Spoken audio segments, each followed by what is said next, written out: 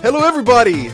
This is the Classic Gaming Podcast. I'm Robert Ring. Today's date is December 20th, 2016. This is episode number 72, the last one of the year. Jay and Blake, why don't we end this year with the big old bang? I'm not down for orgies. Going out with a bang. No, it's. Have you never tried it? Have you ever tried it? Have you ever tried? I can't handle this. I was about to say something. I don't know. What do you want? I'm not too sure anymore. Your mom. We are. You want to do like a 5-hour extravaganza end of the year party? I will pass out after about 90 minutes, so you can do that all you want. Let's get this ball rolling. Let's get this ball rolling. Guess what? Is there news? Hold on real quick. I just want to give a teaser for the next episode. So this is the last year episode of the year, as I said. This is the last year ever. The last year. No more years. Goodbye to everybody. It's been fun. I am getting an Atari for Christmas. Oh. So that's going to be, I think, a fun next episode. Oh, 100%. Oh, God. And I've got I'm getting 8 games with it too, or something like that. So it's going to be pretty sick. Damn. So I will definitely be playing some Atari games for next time, which I'm really glad because I haven't really played anything super old like that. I guess except for NetHack, which is super old, but that's been pretty much it really since the podcast has started. So I'm happy to do some really, really classic stuff. But that's all I've got. You guys want to talk about news? There's only just a couple little things. Well, one medium-sized thing and one little thing. There was I heard apparently today there was a new shipment of the Nintendo Minis. Really? Okay. And they sold, one of my viewers went to Best Buy to buy it, and it sold out at 4 a.m., as the door was open. Get fucked. Ridiculous. Yeah. What? How does that happen today? You know what I mean? I feel like we're at a point where shit like that doesn't happen anymore. Things just completely sell. It's because Nintendo understocks the crap out of their products. It's really, really bad because the hype is gonna die here. They're not careful. Yeah, I think you're. I kind of agree. I kind of agree. I think I don't know, but I feel like the what am I trying to say? The novelty factor is gonna wear off. Yeah. In a couple months. And it's Christmas time. This is your time to shine. This is when people buy a lot of shit for. If they were easily accessible, I was gonna get one for my dad. But guess what? They're not. You can always steal one. So, from somebody. Don't tell me how to live my life. But, I'm basically after Christmas, I probably won't get one. Because I'm just whatever. Yeah, that's a shame that there's not more of those. God, we are just on a roll tonight. On it, man. Yeah. Yeah. Sure. Yeah. I feel like we're the start of King of the Hill. You can just fucking sit in front of the fence. Yep. Mm-hmm. All right, so news. Dang old news be rolling wrong, man. I don't have business. We're talking about a Nintendo Mini. Age of Empires 2 came out. Oh yeah, came out in 1999, and there was an expansion for it released today. Shut up! I didn't know that. I've been playing HD on Steam for the last month. That's funny. Yeah, it's on Steam. That's funny. I saw it on the front of the Steam page, and I was like, wait, they're doing another expansion for that? What's it called? I'm pretty sure when they brought it out, what was it, a year ago now? For Steam? Yeah, for Steam, where they ported AOE 2 over to that. Oh, I don't know. I'm pretty sure they put out an expansion about the Aztecs or something like that around that time. I don't know about that. The Age of the Kings, I think, was the most recent one. Age of Empires 2 HD. Let's see what we got here. The expansion is called Rise of the Rajas. Oh wow, I didn't even know about that expansion. Yeah, the first one that they put out, they've got they've got 3 apparently that they put out for it. There's the Forgotten, there's the African Kingdoms, which came out November 5th, 2015. The Forgotten came out November 7th, 2013, and Rise of the Rajas came out just yesterday. Oh, yesterday. Okay. Apparently, it has 4 new civilizations, each with new units and campaigns. Game's going strong. That's awesome. I still really enjoy it. Playing that game with my friends back in LAN party days. What is that? Do you think that I've never played that? I wanted to. I remember when it came out. I really wanted to, but I never got around to. Do you think it holds up? I've been playing it. I've been really enjoying it. I mean, it's an RTS, so like it's, you know what I mean? Like it has very basic mechanics, so it is kind of annoying at times. You know, it doesn't have like the updated mechanics, so it's a little bit irritating, but it's fun. I mean, it's just it's different. I mean, there's a lot more resources than StarCraft. There's definitely much more like units that are stupid strong and then units that are really weak. So it's not like units directly counter each other as much as in StarCraft, but there's still some of that. I don't know. It doesn't seem as balanced, I guess is the best way to put it. But I could be completely wrong, just based on my experience. I don't know much about the like ins and outs of the really detailed. This unit beats this and blah blah blah. Like spearmen beat cavalry and all that. But that's like the basic stuff. Yep, exactly. Yeah, it's like a kind of a rock paper scissors, Robert. So spearmen beat cavalry, cavalry beat infantry, and I think infantry beat spearmen. Yeah, something like that. And then there's also ships. There's other types of units, like there are Huskarls. Like each race, each civilization has their own. God, I think I'm going to buy Age of Empires 2. If you I'm going to buy the expansions this year. I've already got the game in my Steam library. I just don't have the expansions. I think I'm going to buy them on Steam sale this winter. So like all the civilizations have their own unique units as well. Like there are the Goths who have Huskarls, which are axes. Strong. They're pretty damn cool. Britons have like the most busted long bowmen. They have the longest range in the game, and it's like they can hit you like basically off screen. It's ridiculous. Yeah. There's trebuchets for base sieging, really cool stuff like that. There's battering rams, all this kind of cool stuff. And it's fairly complicated because each civilization will they don't have access to everything. Yeah. So one civilization won't be able to make. I think the Goths can't do mounted infantry or longbowmen, something like that. But they have their Huskarls, which have huge axes, and they throw them. So they make up for it with that. So it's a weird balance, and it's just a lot of fun just building up shit. Cool. They so on the new one, the HD one, design too. The new HD one, they redid the AI, so you can play against the old AI, or you can play against the new AI, and the new AI is actually pretty good. They actually advance, they macro super hard at the beginning, and they rush Castle Age, and then they get castle units and just fucking rush you with them, and it's actually pretty hard. Fucking cool. I can survive against it, but my friends who aren't very good at RTSs just get completely decimated every time. It's really funny.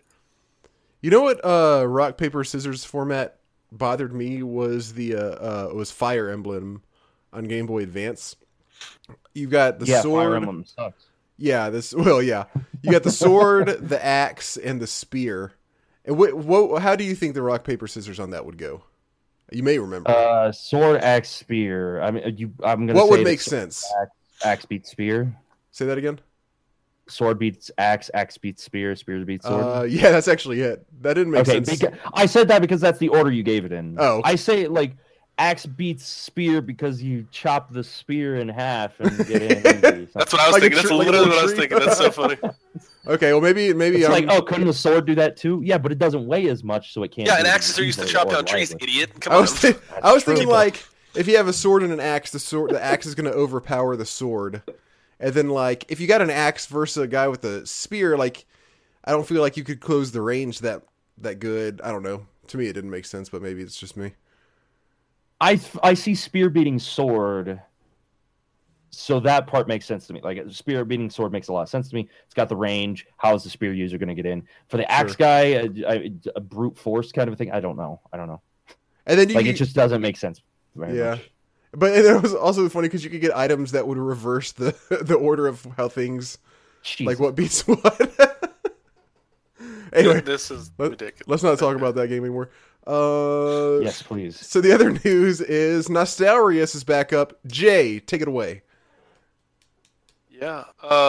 So April this year, I think we've talked about this numerous times, but there was a private vanilla server that was hosting a good amount of people.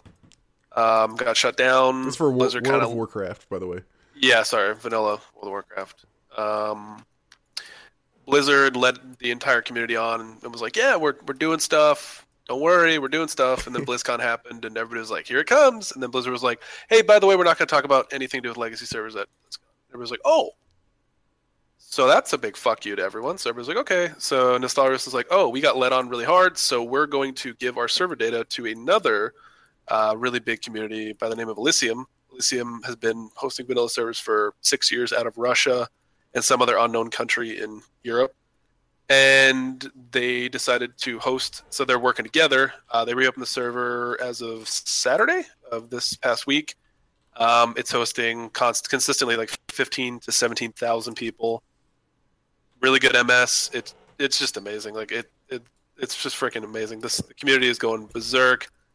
And so you said that they were led on. Blizzard invited Nostalrius to come visit them, and they were like, "Oh yeah!" And Nostalrius brought them like all their server data. They showed them everything that they like. They basically provided them their server data. They were like, "We will literally give you this server data to host." They also showed them the number of people that were on their server, how active everyone was.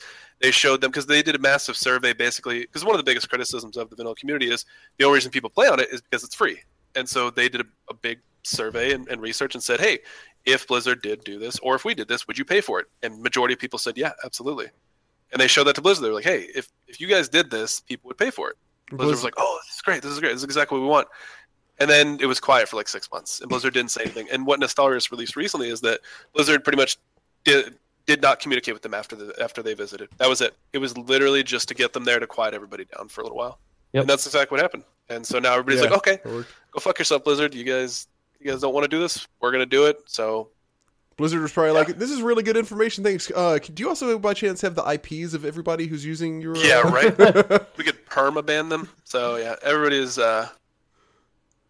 very upset. But now that it's back, I mean, like right now, /who 1260, there are 8,000 people on this server, and there's about 6,000 on the other ones. There's like 14,000 people on right now.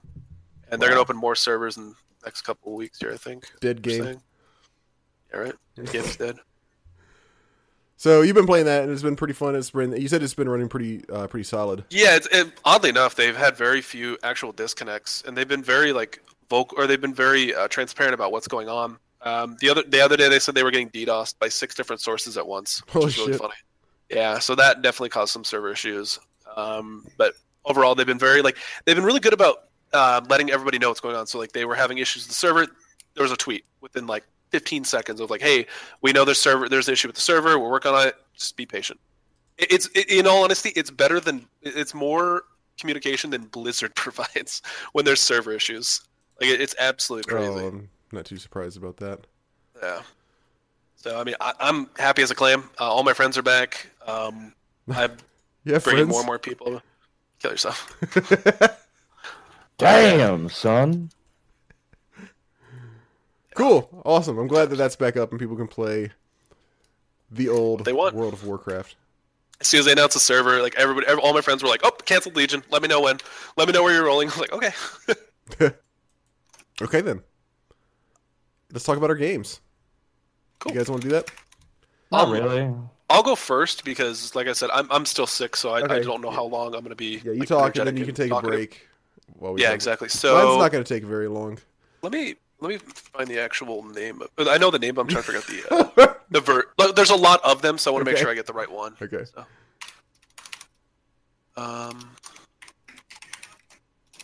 yeah. So how about them local sports team? How about them? Yeah. No, let's not even go there. Okay, so how about Mickey Gall versus Sage Northcutt? Dude, oh my god, UFC has been nuts lately. I'm so excited about this. Okay. So I played another FPS. I played Medal of Honor Allied Assault. Woo. Oh shit! Yeah. Yeah. Okay. Thank you. Okay. Good. I thought you were going to start talking shit. No. That was one of the games that my friends and I played the shit out of. Right. Thank you. Oh my god, this game was so fun. So I played this. I'm trying to remember what system I actually played it for originally because I know it was for a lot of different systems. So this came out in 2002 for Windows, and then I thought it came out for like GameCube and stuff as well later on. One of the versions of the game came out on GameCube, but I don't know which one it was. Gotcha. So it must have been. I guess it probably was. Oh yeah, it was computer. Yeah, it was definitely computer the first time. Yes, I played it on PC. Okay. Yeah. So this is a very, very. It's an older FPS. Obviously, it's 15 years old. Graphics are very limited. It's based during World War II, which, you know, obviously everybody's like, oh, I'd love to play in World War II and kill me some Nazis. Who doesn't like it? Is what was that? The classic. Yeah, I was saying, who doesn't like that? Exactly right. That's everybody's like, oh, I want to play war game. Definitely go to fucking World War. Nobody wants to play Vietnam. No. So obviously everybody knows the Medal of Honor series. It's one of the bigger FPS franchises. This game, like Blake was talking about, this is an incredible multiplayer game. This was something that I spent so many hours playing LAN. God, I can't even. Just remembering back, like there's this one map that's got a lot of bushes, and then there's some busted ass tanks sitting around. Let me see if I can find. I actually don't remember. Like I was playing the single player, and I would slowly have flashbacks of the multiplayer. Oh yeah. Let's see if I can find the maps of it. There was this one map. It's kind of grassy, and there are bushes around, and there are these thin paths, and there's some open paths and some open areas. Oh man, this came up quick. I just remember. Just on that map, you can have so much good variety of gameplay in a LAN setting with your friends. You've got the people that are camping out somewhere. If it's just a few of you playing, things like the game has a really good atmosphere to it, where it'll be really, really quiet, and you're walking around and you're trying to sneak around and find out where the fuck the sniper is at. Just trying to sneak up behind them while they've got this like perfect position and shit. Oh, it was so good. And then you see the graphics of their face and you start laughing because it's so bad. That was one of my favorite things so far. Is the graphics are it's rough, man. It's really, really rough. Like the what do you call it? The graphics, just the shapes. Yeah, the graphics overall, but it's just like the shapes of their heads are just so weird, and it's like this sort of rounded shape, but it's got like points on each end, and it's just. When you get near people, it's really funny. So it's a basic FPS. You can hold several weapons. Unlike Halo, when I was talking about you can only have 2. This game you can have, I believe it's up to like 8. And there's different weapon types that fill certain slots. There's like assault rifles, all fill 1 slot. Machine guns all fill 1 slot. Pistols, etc., etc. Except for grenades. I noticed you could hold there's 2 different types of grenades. There's like the stick bomb grenades, and then there's like hand fragment grenades. You can melee with your weapons, but only certain weapons have melee, which was kind of weird to me. It mostly was the smaller weapons. I was getting my ass beat because I was playing on the hardest difficulty. Because why not? The opponents would use like the rifles. They would hit me with the rifle and it would do a shit ton of damage. But I couldn't I couldn't use my rifle as a melee weapon. I could only use the handguns, which was really, really weird. But primarily melee doesn't come into play because you don't really run out of ammo, and on levels where you have to sneak, they gave you silenced weapons, so you don't have to worry about it too much. Yeah, so primarily the melee didn't really come into play in the single player. Obviously, in multiplayer, it becomes pretty damn useful because you actually have limited ammo. The main gun that you have throughout most of the game and really has almost unlimited ammo is called the M1 Garand, or Garand, I guess. It can't be reloaded without expending the ammo, and I believe it has 5 bullets. So if you walk into a room and you just mistakenly shoot, or you get scared and shoot, now you only have 4 shots, unless you just want to unload the last 4, and then you reload and get 5. Okay. It's kind of funny and kind of annoying at times, so you have to be kind of smart. At least it's silenced. No, it's hella loud. It is so fucking loud. It's a rifle, and it's really loud. Okay, yeah. But most of the enemies have ammo for it. Like, this is a game set in World War II, and they emulate the way that the guns of then worked. Yeah, so for the most part, that's exactly right. Rifles that we know them nowadays, where it's like, oh yeah, I'll just take out this. It's like you have an actual clip in there, or maybe mag. I don't think it's a mag. I don't remember. It's like a bundle of 5 that like locks in. I don't know anything about guns. Yeah, I don't know enough about the guns to be like, it's a mag, it's a clip, it's obviously. Come on. A clip is like bullets together. A magazine is like the container of the bullets. So this would be a clip then. Okay. So there's a good variety of guns. During the main story, you don't get all the ones that you have access to in the multiplayer, at least maybe later on. Primarily, they give you a Colt, which is standard pistol. You get the M1 Garand. You get a lot of grenades, and then you get a good variety of machine guns. Primarily, I found and this is what I found in a lot of FPS is the pistol was the most useful, and it's the most accurate at medium range. It does a good amount of damage at basic range. It's very accurate, especially on harder difficulties when you have to be more accurate on where you hit the enemies. The machine guns, for instance, were just kind of garbage. They obviously had very good fire rate, but even at close range, they really didn't do that much damage. One thing they did do is that when you shoot someone, they kind of stumble for a second. They may not, die right away, but they stumble, and you can use that time to either reload or get behind something or run or just keep shooting. So the machine gun was really nice at kind of stun locking, if you will, just kind of permanently disabling one person. The AI on the harder difficulties obviously didn't really get too much smarter. They just got more accurate. So they would walk into a room and not even know you're there and just turn and shoot you in the head. You're like, oh, okay, that was that's always fun in FPS games. Yeah, I found some pretty funny bugs. So I found some walls you can walk through, which is pretty funny. The AI with grenades is the funniest thing I've ever seen in my entire life. So when you kill the Nazis, they drop stick grenades, which is just a grenade with a stick on it. And your character lobs them like the biggest dumb idiot you ever seen in your entire life. And the longer you hold the firing mechanism, the further it goes, or the harder you throw it. But I found this really funny bug where if you aim it at someone's head at point blank range, when your character releases, it sticks to wherever it is. So I walked up to this guy, and I didn't mean to. I walked around this corner. I didn't know he was there, and I was getting ready to throw a grenade down this hallway. Well, funny enough, he's just walking down the hallway, and he's right in front of me. So I lob this grenade, and it sticks into his skull. Like it's in his face, and the stick is just out of his forehead. And he's like, grenade! And he dives to the ground, and it just blows up, and it's in his head, so he just instantly dies. So I'm like, Jesus, this AI is just on another level. Like the guy just dives with the grenade in his face and just fucking dies. And I tried to repeat it a couple times, and I was actually pretty successful. Like it was consistent, like a very consistent bug, which was pretty awesome. Some of the other things, you get a sniper rifle, which you'd assume. The sniper rifle is all right. It definitely lacks accuracy, and I don't mean in a sense of if you aim for someone's head and they're not moving and you shoot, it will miss randomly. It's very weird. Even if you're crouched down, it seemed like there was just this random RNG element to it where you just completely missed. Well, some first-person shooters have that where there's a range, usually, but not always. There's bullet drop, but I don't know if that game uses. It definitely doesn't have bullet. It's not that advanced. It's just kind of weird. Sometimes they have it where you're breathing either. There's the reticle, it gets bigger or smaller. You know what I'm talking about? It's not like that. Yeah, it doesn't do that. I don't think so. It just seemed very random. Okay. So you remember when I played Dirge of Cerberus and I said, what is the one thing every FPS has? I don't remember that. I'm sorry. Okay, so during Dirge of Cerberus, there's a scene.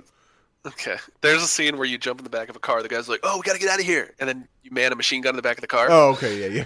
Yeah, you definitely man a machine gun in the side of a car. Hell yeah, you do. Well, it was really, really, really poorly designed too. Because so the objective is you have to kill all these planes before they take off, right? And the dude you're with, he can't die, at least that I know of, unless you get hit by a rocket.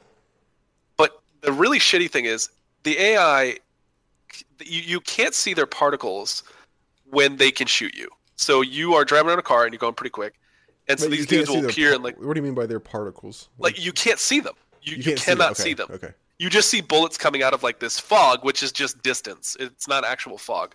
So they're just firing at you while you're in this car and you're getting hit. And you're like, okay, so I just have to fire into this fog and pray to God that I actually kill them. And they have really good accuracy and they hit really, really hard. So it took the car part took me probably 15 or 20 tries. It was so frustrating. And you have to kill the planes as you're driving by because they're not in the area. They're on the ground, so you have to kill them while paying attention to everything around you. And it's really frustrating. And then at one scene, you're driving the car and you're focused on these two dudes that are coming up, and you're manning the machine gun. You take them out. All of a sudden, these dudes roll up next to me in a transport vehicle, and all six of them have rockets, and they just fire. And they're like, "Oh, I'm fucked!" And all six of them just unload and just kill me. I'm like, "Okay, that was really fun." So I ultimately had to shoot their tires out or just blow up the car before they could kill me. And it was just so funny because I turned my head. It was like a cartoon moment. I turned my camera and there's just six dudes with rockets, and I can just imagine them being like, "Smile for the picture," just obliterate you with six rockets. That's awesome. Yeah. So overall, I mean, it was pretty fun. I really enjoyed this game when I played it originally. The multiplayer was amazing. Like was talking about, LAN parties out the yang, just really, really good. The single player, I actually beat it when I was younger. I do actually remember completing it. So is this primarily a single player game or multiplayer or kind of both or what? I think it was primarily built to be a multiplayer game with a very simplistic single player. So the campaign is not fantastic. Not really. I mean, it's kind of cool. I mean, at the time it was cool because you got to experience a variety of moments in World War II. So if you were kind of into that, and it's pretty lengthy from what I remember. I mean, I remember it being 20 hours or more for an FPS single player. I don't think that's bad. So like, what's like the hook of the Medal of Honor games? Because I'm familiar with them, but I've never played one. Like, what is it that like? Does it have something unique about them that makes them so special, or is it just kind of a overall good shooter? I think it's just kind of well-rounded. In all honesty, I think that's kind of the reach of it. And I think that this one's... I haven't played many of the other ones. I think I played one other one for... I believe it was GameCube. That's what I was talking about before. This one in particular, it was really just the World War II aspect of it. Because they did... I mean, you do the Normandy level. And that level is just awesome. Like, I could do that level over and over. It's actually, like, that cool. It's very... Imagine, you know, the scene from Saving Private Ryan? Yeah. It pretty much captures that. And it's just really, really cool. And, you know, you're just a badass and, you know, you're just killing Nazis. Like we were talking before. Who doesn't want to do that? Right. I think that's the main catch of it. Okay. But music-wise, nothing special. Sound effects-wise, really weird. The sound effects, they're pretty good all around. But the weird thing is the menu, when you'd open it, it was like 1,000% louder from whatever you had it at. So if you like open the menu, and the menu is really bad. It's like this war room, and you can like hover over the different objects, and they represent different features or settings. And each time you hover over, it makes this like click click noise, and it's really really loud. And I was like, what the fuck were they thinking with this? Like it's just in-game volumes at 1, menu screens at 1,000. Like it's just it was really really. That's funny. I'm trying to think if there's anything else. Not really. I think that's pretty much everything. I wish I could talk more about the multiplayer, but again, it's been too long, and I don't really have many friends that play Medal of Honor Allied Assault from 2002. So. Okay. Cool. Sounds good. That sounds like a good one. I think I have a Medal of Honor game in my Steam library that like I got from who knows what. I promise I have this one legally. What do I have? Medal of Honor. Oh, just Medal of Honor. So I guess the original one. Damn. Okay. Cool. Blake, you or me? I guess I can go. I don't have too much to say about mine. I've been watching a guy on YouTube called Pro Jared for about a year now, I guess. And he's got a Let's Play channel, and on that channel he's been doing some old D&D games to celebrate D&D month or D&D December. And one of the games he played really really resonated with me, you know? Okay. And that's because it was a roguelike. And it's a game called Dungeon Hack. And I watched him play it a bunch, and I finally decided, you know what? There's no way that this game costs very much. It's going to be on GOG. It's going to be like a few bucks. I'm just going to go buy it and play it myself. This looks really, really cool. So I went there. It was $6 on GOG. Like, you know what? It's the holidays. I would like a new little game to dick around in for a while. So why not? So I grabbed it and booted it up. It's classic GOG stuff. You boot it up on DOSBox. It comes with DOSBox. Oh, wow. It's that old. Yeah. It's let me actually double check. There are a lot of games on GOG that use DOSBox. A lot of them. That's how they make so many of those old games available to people nowadays, because so many of them ran on DOS. They had to do something, and they just went with DOSBox because it's the best. Sense. I can't find this on GOG. Can you link it? Oh, it's not right. It's not under that. It's Forgotten Realms: The Archives Collection 3. Oh, okay. Should I put it in the group or in this chat? I got it. All right. Excuse me. It came out in 93, which is a little bit later than I'd expected. And what it is, it's a first-person RPG, a lot like Eye of the Beholder. And instead, like Eye of the Beholder is you've got your party, and it's much more of a like puzzle-solving experience. I kind of feel like this one is just all about one character doing a dungeon crawl, trying not to die.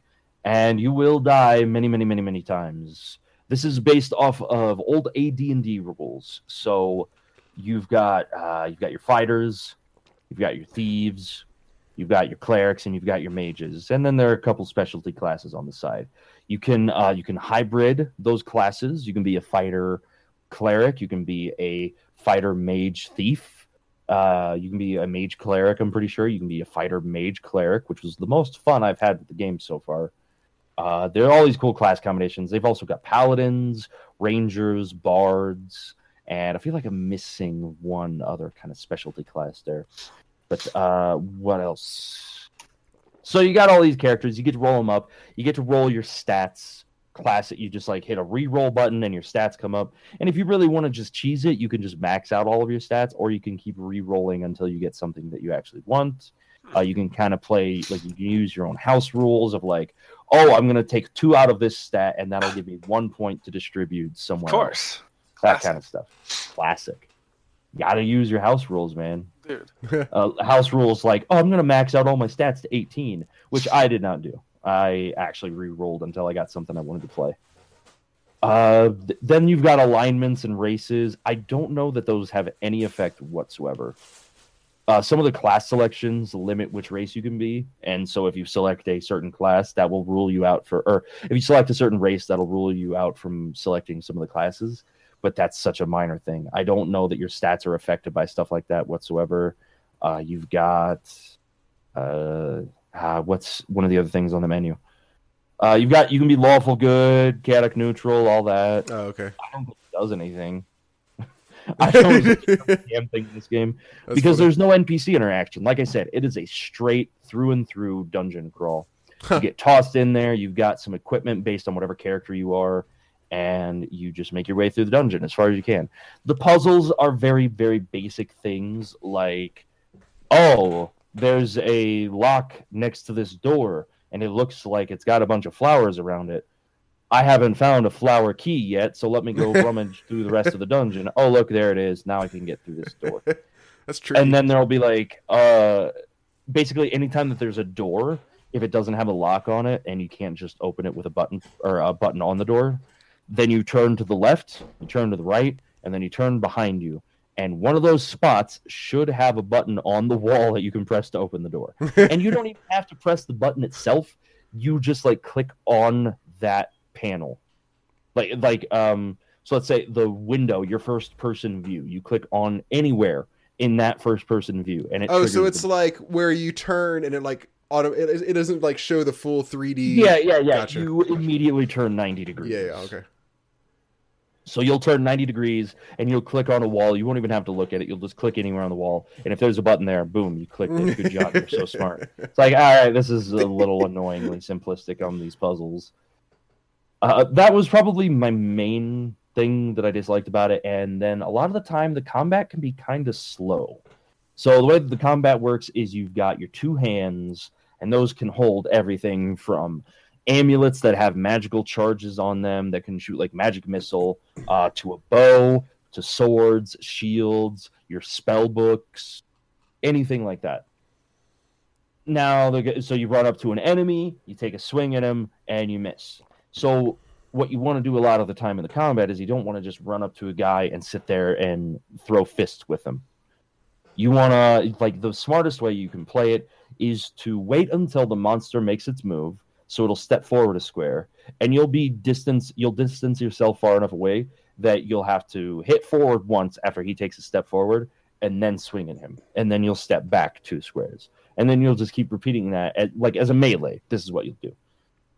And you'll just keep repeating that little dance. And sometimes, later on, monsters do seem to start to get faster, which I appreciate. Because early on, the first 3 or 4 floors of the game, it's very slow paced. Oh, so it's not just like over and over. It's not basically like turn based where like you move once, they move no, once. Yeah. Okay. It's like simulated turn based. Gotcha. So the monsters will move forward, and if you're not in range, they can't swing at you if you move forward next. But if you sit there, then they'll move forward again anyway. It doesn't wait for you to move.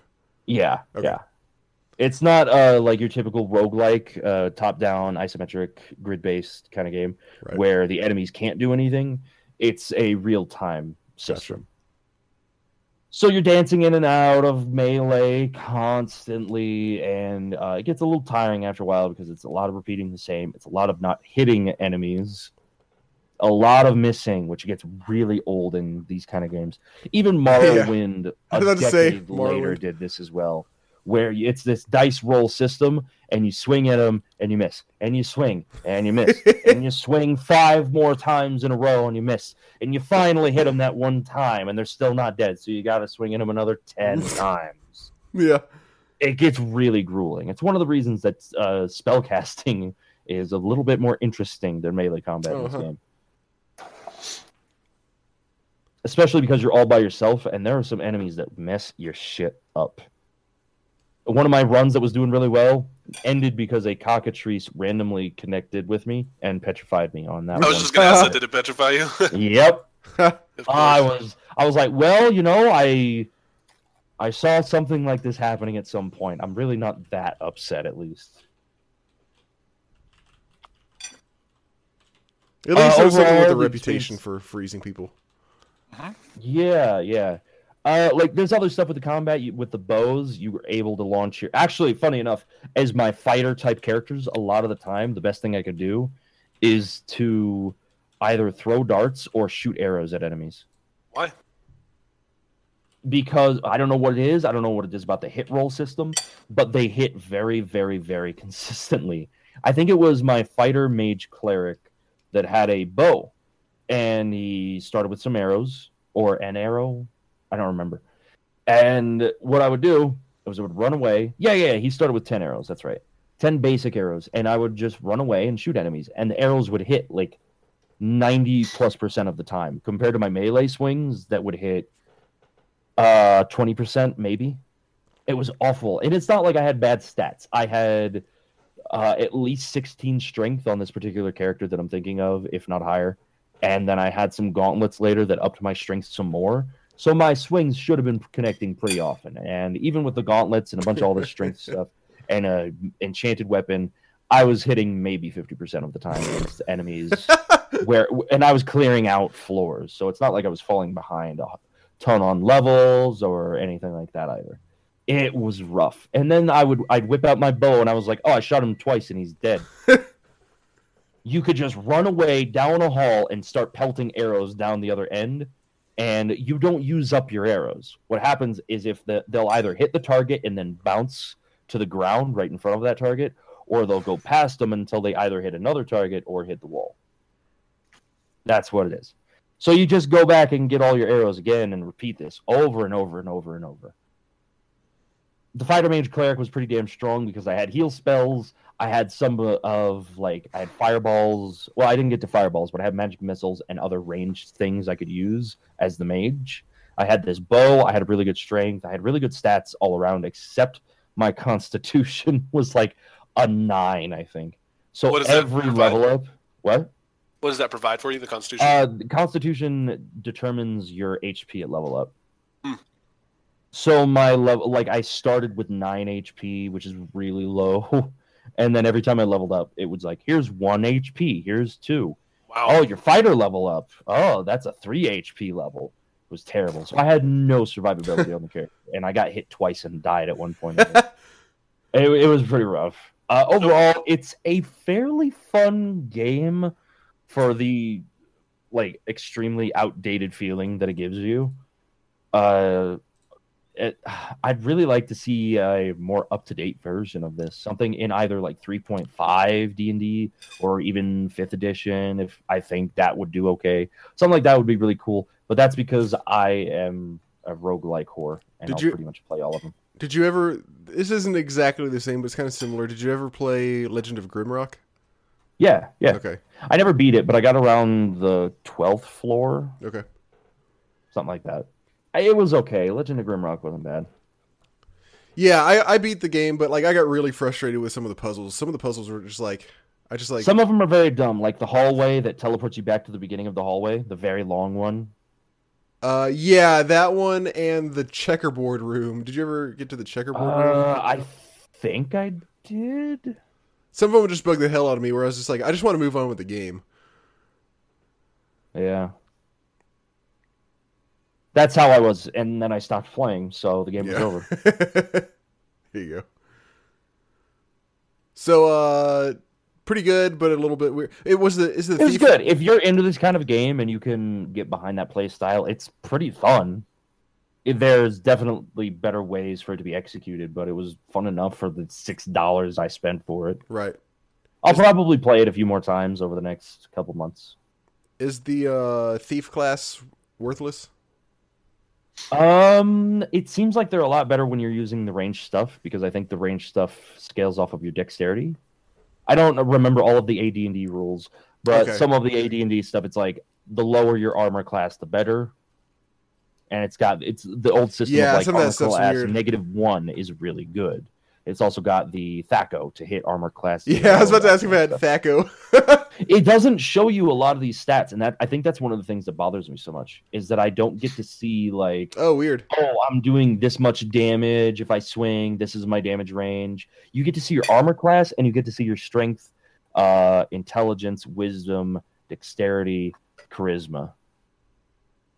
But you don't get other detailed information that I could find. If it had that information, it would be so much better. Because as let's say you're playing a fighter, you'll find a new sword, but you won't know if it's enchanted or not. If you're just a fighter and you don't have any scrolls of identify, which I have literally never found a single scroll of identify in the game, and that pisses me off. You'll just be like, all right, there's a new sword, but I don't know which one is better. I just have to guess on my next couple swings when I see the damage rolls and hope that I'm not just getting a bad set of RNG kind of thing. You know? Right, yeah. So you can't like go to your screen and see, oh, this sword is doing 4 to 9 and this one's doing 5 to 10. And nothing like that. Okay.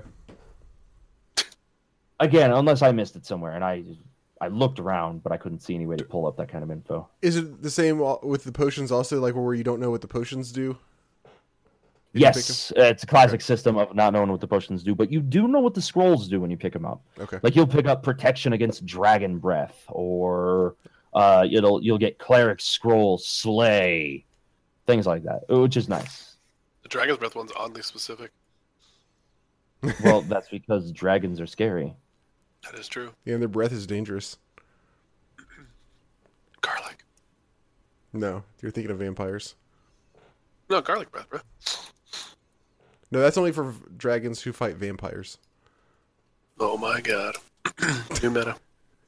All right, awesome. This I don't think I've ever heard of this game, but it sounds like what you said. Like if you're looking for that sort of game, it could be pretty fun. Yeah, if you can get behind that gameplay style, it's pretty cool. Especially for $6, and who knows? It might even go on sale for the holidays. Yeah, probably. Yeah. All right, sweet. Well, that was Dungeon Hack. What did you say? What year this came out? It must have been like 93. 93. Oh, okay. I was expecting it to be even a little bit earlier than that, maybe. Yeah, that's what I said. That's what Blake said. That's exactly what I said. It's almost like I was like, it came out in 93, but that's a few years later than I expected, huh? Fucking Roberto, dude. My bad. All right, I played Goblins, which came out in 1991 for PC. One last thing about mine. Go ahead. That's one of the really cool things that I appreciated and that made me want to play the game is that you can customize your run a ton. You can choose your class and all that, whatever, who cares. What's really cool, though, is that you can customize the dungeon itself. And it actually gives you a seed that you can give to your friends so that they can play through the same dungeon. Oh, cool. You can change all sorts of settings. You can change the monster spawn rate. You can change how fast you can consume food.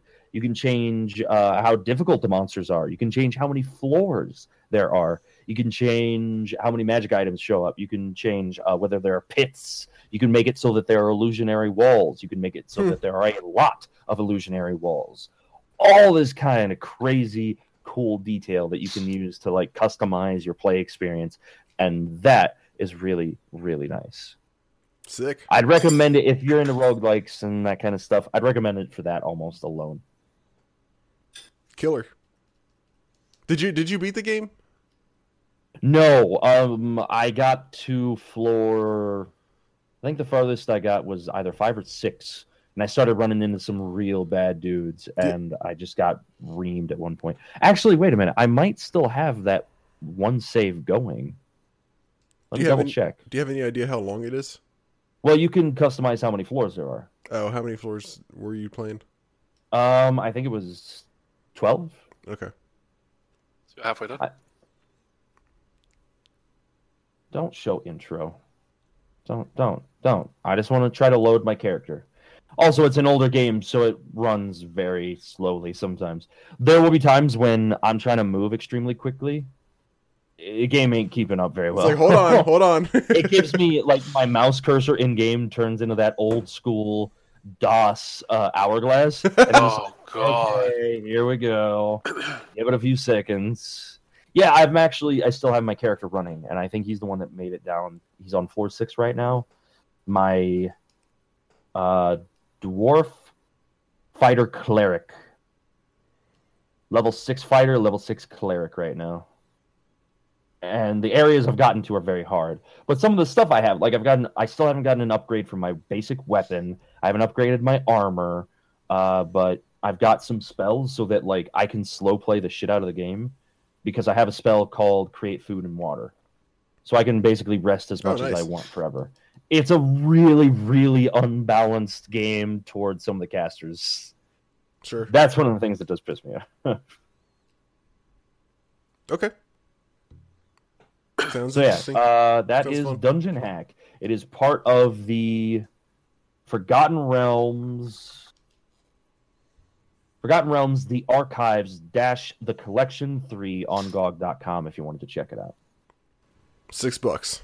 That also comes with a game called Menzoberranzan. I didn't touch that at all. I don't know any of the details about it. But yeah, there you go, $6, and you get 2 games, I guess. Menzoberranzan. MENZOBERRANZAN. That's the city of the Dark Elves. Hell of a name. Drow. All right. One of their cities. Anyway. Well, I played Goblins. Goblins. Whoa, really? 91 for PC. That's Goblins spelled with 3 I's. And it is basically a puzzle game. It's kind of like a cross between a puzzle and a point-and-click adventure game. Mostly a puzzle game, though. I say that because it uses like point-and-click mechanics, but there is an inventory, but not much of an inventory. I'll explain that in just a second. And it's not like where you're going around a world and exploring and talking to people. It's purely you play one screen at a time. So like you might have like a door on one side of the screen and you're trying to figure out how to get to the door. And then you get past that one and then there's like a new screen with a whole new set of puzzles. And you don't like go back and forth between screens. It's like you're in this place. Okay, now you figure out how to get to the next place and so on and so forth. You control 3 little goblin guys.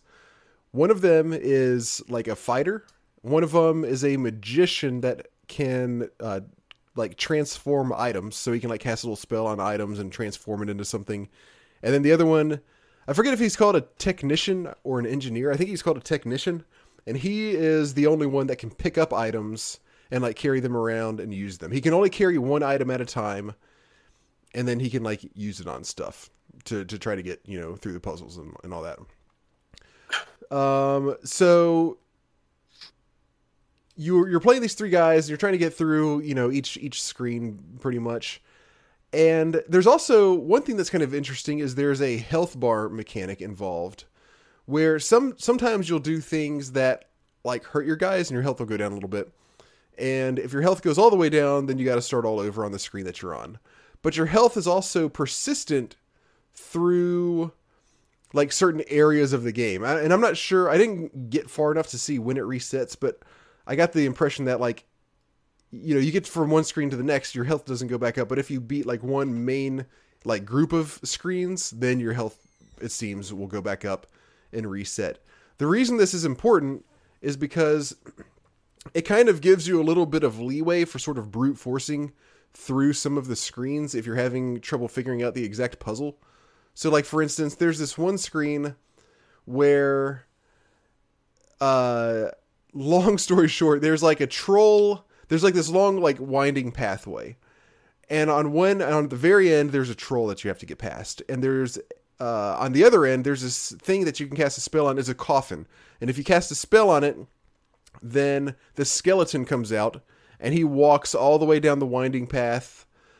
That son of a bitch. That son of a bitch. And so the goal of this is to figure out how to get him down the winding path without running into any of your guys, so that he gets to the troll basically and scares the troll off. And if he hits your guys, then it takes like tons of their health away. So like with the health bar mechanic, if you figure out how to get like 2 of the guys out of the way, then he might hit your other guy and take away a ton of health. But it's all like a group health. Like everybody has one pool total of health that is like communal health pretty much. And so if just one guy gets hit by the skeleton, then that's fine. It'll take away some of your health, but you'll still get to pass the level. If he hits all of your guys, obviously that's going to take away all your health. So that's kind of how the health mechanic comes into play. I loved this game when it first came out. I played a whole lot of it. Me and some of my friends did. And I would say it's pretty impressive for a 1991 game, but it does not hold up well at all. I was really excited. I'm pretty sure this was on my game. This was on my list for top 25 or top 10 of 25 years ago that we did in the summer. Okay. But I would probably have to go back and in fact, I would definitely go back and take it off of the list. I knew I heard that name somewhere, and I was like, what do I recognize that? Yeah, that was it for sure. So here's the list of problems that I have with it. The controls are shit. The clicking is very imprecise. Like the click boxes are really imprecise. Like you'll be clicking on one thing. It's like you're clicking exactly on the thing, but no, you're like 1 pixel over. And so it doesn't do anything. Yikes. Also, you cannot control one guy while another guy is walking. So like if so like on the level that I was talking about, where it's got the long winding path that goes all the way down from one end of the screen to the other. If you need one guy to go set up on one end of the screen, then you got to click on him, then tell him to walk all the way to the other end of the screen, and you got to wait for him to get all the way to the end before you can start doing things with the other guys. Oh my god, that sounds so frustrating. It is the worst. It's exactly as frustrating as it sounds. It's also difficult to tell. This is my complaint about a lot of Sierra games, or a lot of Sierra adventure games. It's difficult to tell what you can interact with sometimes. Uh-huh. Like there will be like this one tiny little thing that just looks like part of the environment, but no, it turns out that that's like some key thing that you have to use. Obviously, to get past this come on, puzzle. Robert. Right. And then there's some stuff that just does not like make sense, and it like really feels it either feels super shoehorned, or it just straight up is like, what the fuck is happening? So like on the level where there's the troll, I never quite figured this one out all the way. I figured out how to get 2 of my guys out of the way, but I couldn't get the third one out. But on that level, there's a mask. And he's just like lying on the ground. You can go pick up the mask. Oh, obviously, only with your technician, because he's the only guy that can pick up stuff. And then he can use the mask, and he can put it on and like walk up and like scare your other guys. And they just like kind of jump up and go, oh, and that's it. If you go up and try to scare the troll, then the troll like laughs at you, and that takes away a shitload of your damage. The troll laughing at you. What? Wait, your damage or your health? Your health. Oh, okay. And there's this one level where there are these like there's a couple spiders hanging like from little spider webs. And one of them, like, I forgot what it was that I did, but I walk up and did something to the spider.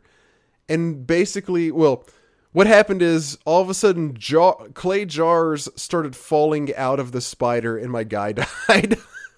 Oh, okay. That's fine. That's fine. It was like he started shitting out jars, and then my guy drops dead. Not even getting hit by the jars. So at least it's realistic. At least it's realistic. So that was... There's too much stuff like that makes no sense.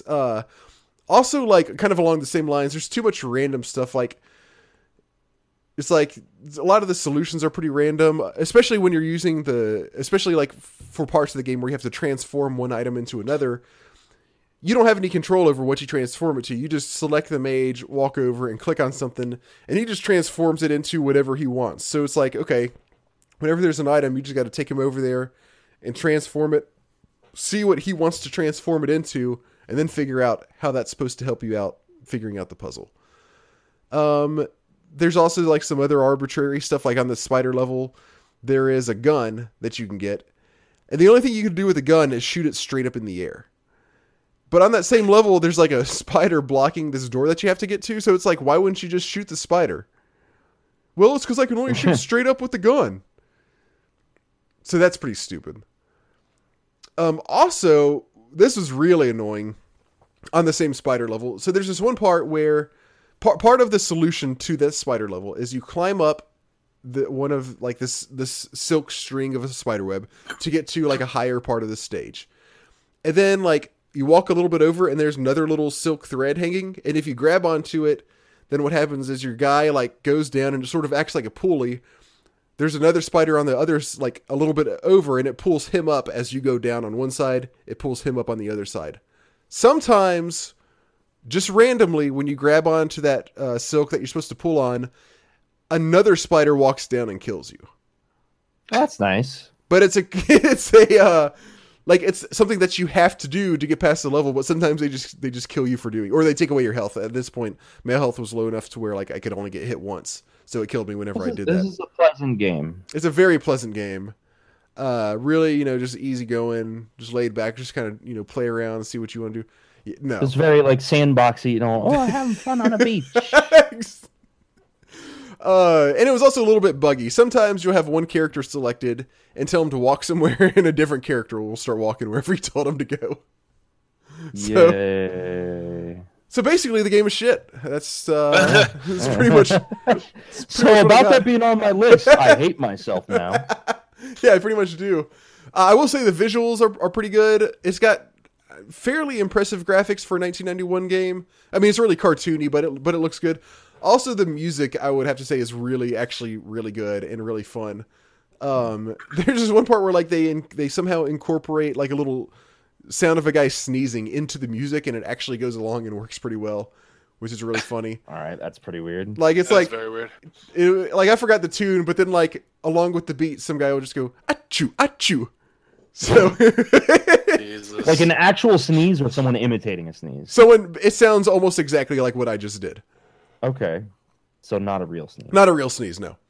Yeah. That's goblins. I didn't get very far. I got past I hated it. I wanted to die. I got like 5 screens in. And then you know what happened was it was on the spider level, and I got the big spider that's blocking the door on one end of the screen. I got him out of the way, but then my guys wouldn't walk through the door. It was like I kept clicking on it and they would walk around the door and kind of like shift a little and move a little, but like they wouldn't go through the door. I was like, I don't know what you want from me anymore. I give up. Fuck you, goblins. Don't play goblins. I got it. Can do. That's all I got to say about that. There goes my next game for the podcast. Sorry, I ruined it for you. I knew that you were looking forward to that one.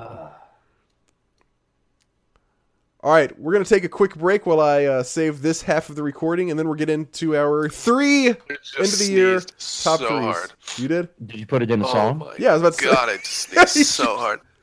Oh, I'm out of fucking tissues now. You should have kept it unmuted so I could have like worked it into a remix. Oh no.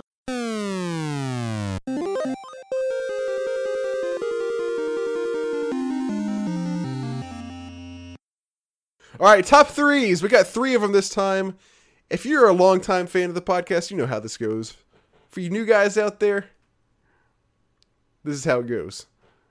We're going to do our best. Like the hit go. End of the year top 3s. We are doing the top 3 best games that we played for the podcast this year that we had not played before. Then in some order, we're also doing the top 3 best games that we played this year that we had played before. And then finally, the top 3 worst games that we played for the podcast this year, or otherwise known as our, what was it? Our worst favorite top 3. top 3 worst favorite games. What do you guys want to start off with? I say we do top 3 favorite. I don't know, top 3 worst. Well, all right, let's do one favorite, then worst. Let's do best new, then worst, and then best. No. How about best? Switch the best. Okay, good. Best we played before, then worst, and then best new. I think that sounds good. Yeah. All right, I can't contribute to the last one. We went over this. You wanna play it? You wanna do this in the same order as we did the games, or reverse order? You pick. Reverse order, because I need a second. Still. Okay, reverse order. All right, so we're starting off with the ones that we had already played. Yes. All right, my number 3 best game that I played for the podcast this year that I've already played before was F-Zero. All right. Solid. I can agree with this. Decent. I had a hard time choosing between that and Metroid, and I just kind of like F-Zero a little bit better. Okay. That's fair, I guess. Yeah. Okay, Blake. Who's Blake? All right. Best games that I played before that I replayed this year. It's been a lot of RPGs. No one should be surprised to hear. Almost every game for you. It's almost my I was because I did RPG year on my stream. Crazy, right? Yep. My favorite top best that I played before, I'm gonna give to Chrono Trigger. It's one of the most. It's the closest to like a perfect game. Wait. That exists. Is this your number 3 or your number 1? My number 3. Okay. There are other games that I am putting above this. Is Gotcha. what I'm saying. Okay. Yeah. I gotcha. It's an incredible game. It's one of my favorites of all time, but not quite up there. But it's still an amazing game. We always talk about, oh, well, what if we do this to update it? And what if we do this and that, blah, blah, blah. And it's like, Chrono Trigger doesn't need anything new. Yeah. It's close to a perfect game as I can think of. It doesn't mean it's my favorite, but it's damn near perfect. My favorite thing is when I used to go to esports events all the time, like I would tell people like, oh yeah, I'm really into old games. And they'd say, what's your favorite old game of all time? And you kind of do that awkward stare. You're like, oh, shit. Yeah. First time I met Conrad, you guys remember Conrad? I was like, Chrono Trigger. He's like, Chrono Trigger. I'm like, all right, we can be friends. It was like from then on, I'm like, all right, we can be friends. I can agree with this. Chrono Trigger is one of the most universally adored older games for a good reason. The biggest complaint or biggest thing I could put against it is that the beginning of the game gives you some techniques that are AoE based, and then that immediately becomes a complete non-point for the rest of the gameplay of the game. Every other ability you get, except for a few of Robo's, spoiler, Robo sucks sort of because of these abilities, but every other ability you get, it just hits every enemy on the screen, instead of like, this one hits in a line, this one hits in a circle, and that kind of stuff. I was like, when you said the only thing I complain about, I'm like, motherfucker, where are you going with this? And then you're like, oh, okay, I can see that. Okay. That's the closest thing to a major complaint that I have against the game. I just wish I had a better soundtrack. You should probably hope that your funeral has a better soundtrack. That is true. Out real soon, motherfucker. Is this just gonna be me sneezing? That's gonna be your soundtrack. People should be saying "bless you" the whole time. Like, who the fuck's sneezing? The fuck? Who is that? Go home. You're sick. All right, Jay. Number 3. NHL 94 for Sega Genesis. Oh, sick. That's a good one. I had such a blast playing this game. This is such a different pace for me. This is just... I just still, like, in my head, I can still hear the sound effects from playing this game recently. It was just...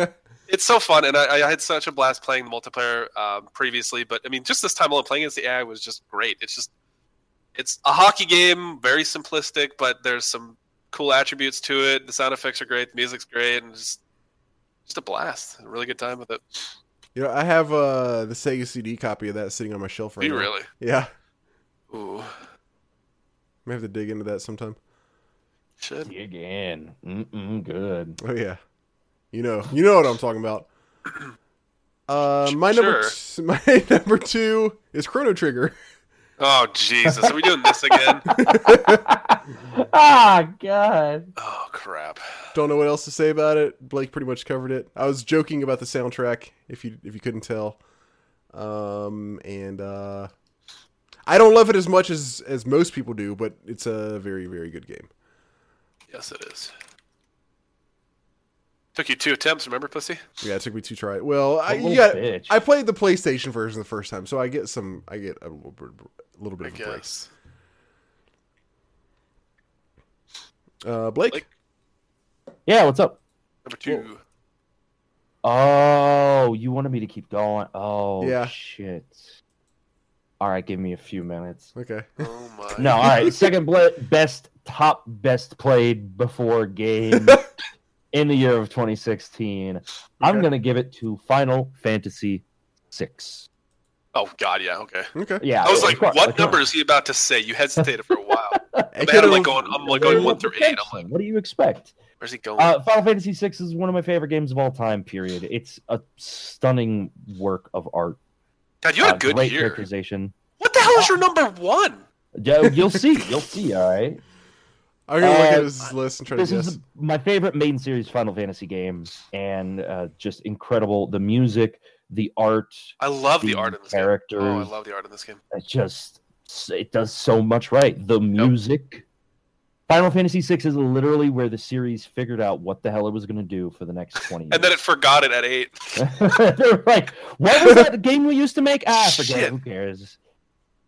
This game really set the tone for the Final Fantasy series moving forward ever since it came out. Everything that they did in this game, they have taken and worked with in some way since then. Whether it's the villains, whether it's the gameplay, whether it's the characters, the character types, the magic.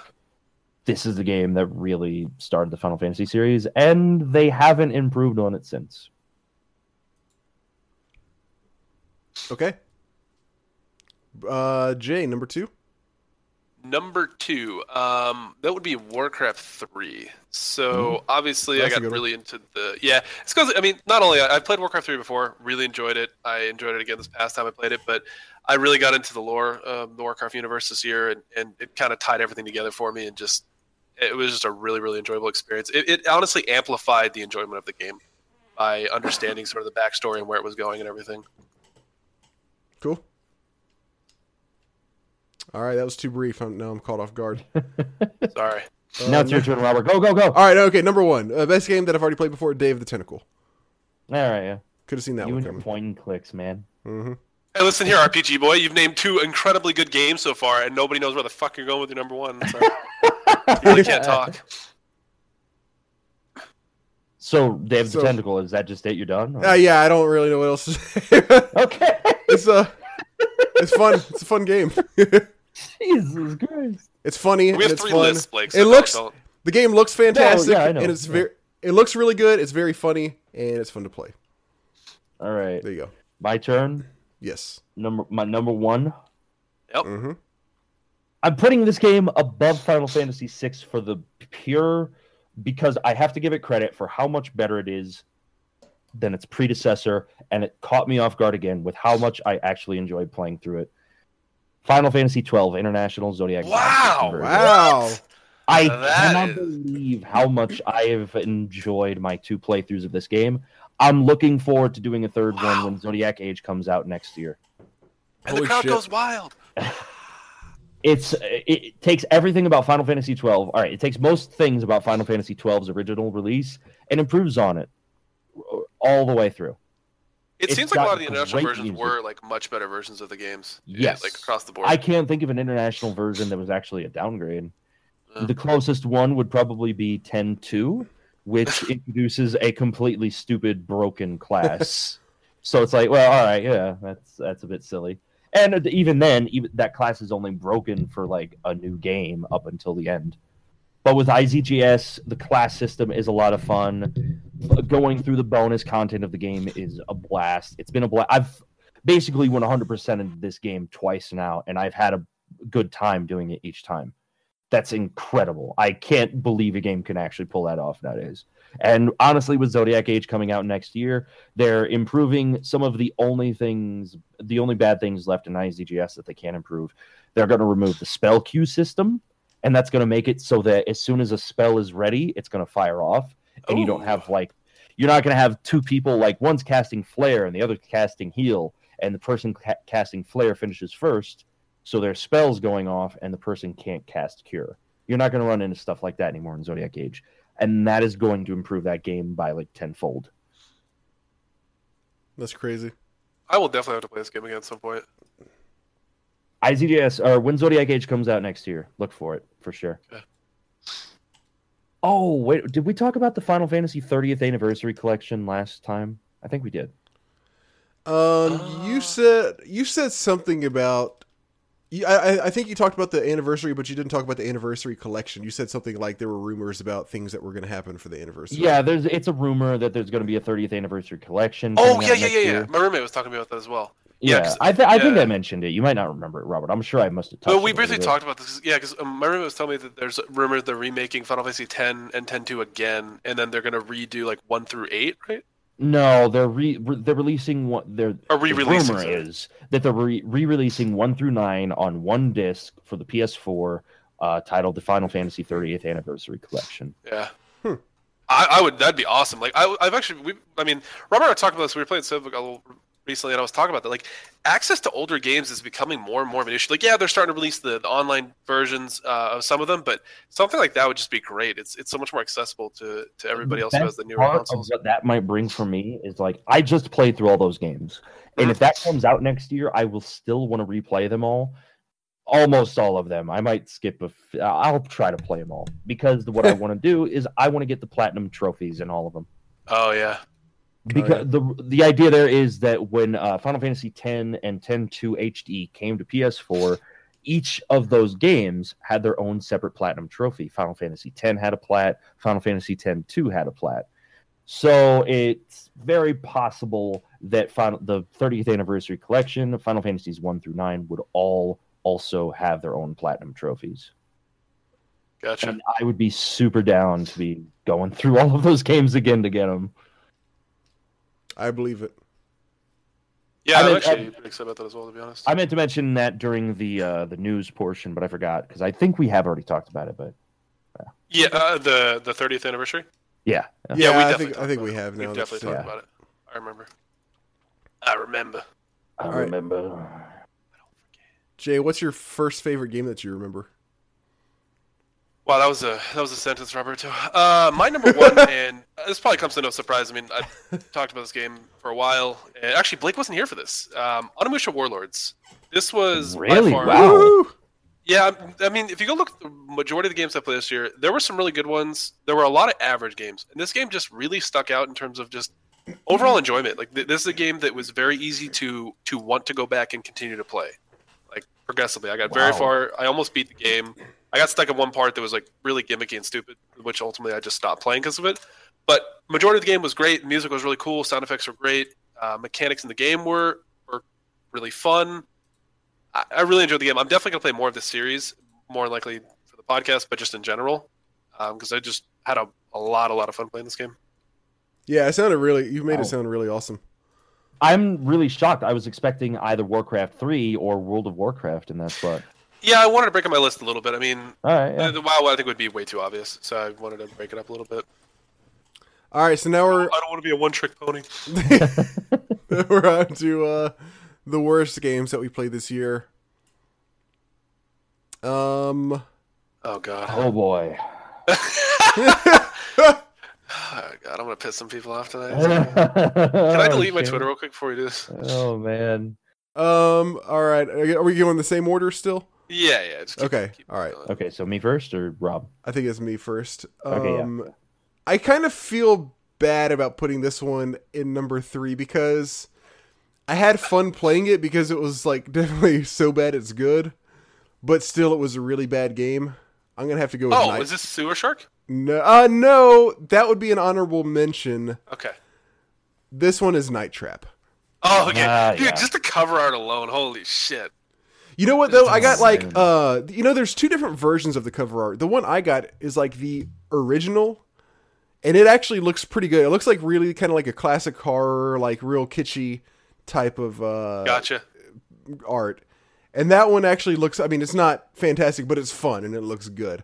The one that you were talking about, the one that with like the one I got is like is an actual piece of art. It's like drawing. It's not a. Oh, definitely not. Yeah.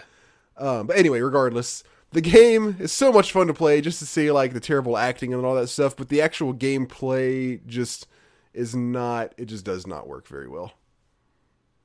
So I kind of feel bad about it. I've got a soft spot in my heart after all these years finally getting a chance to play it.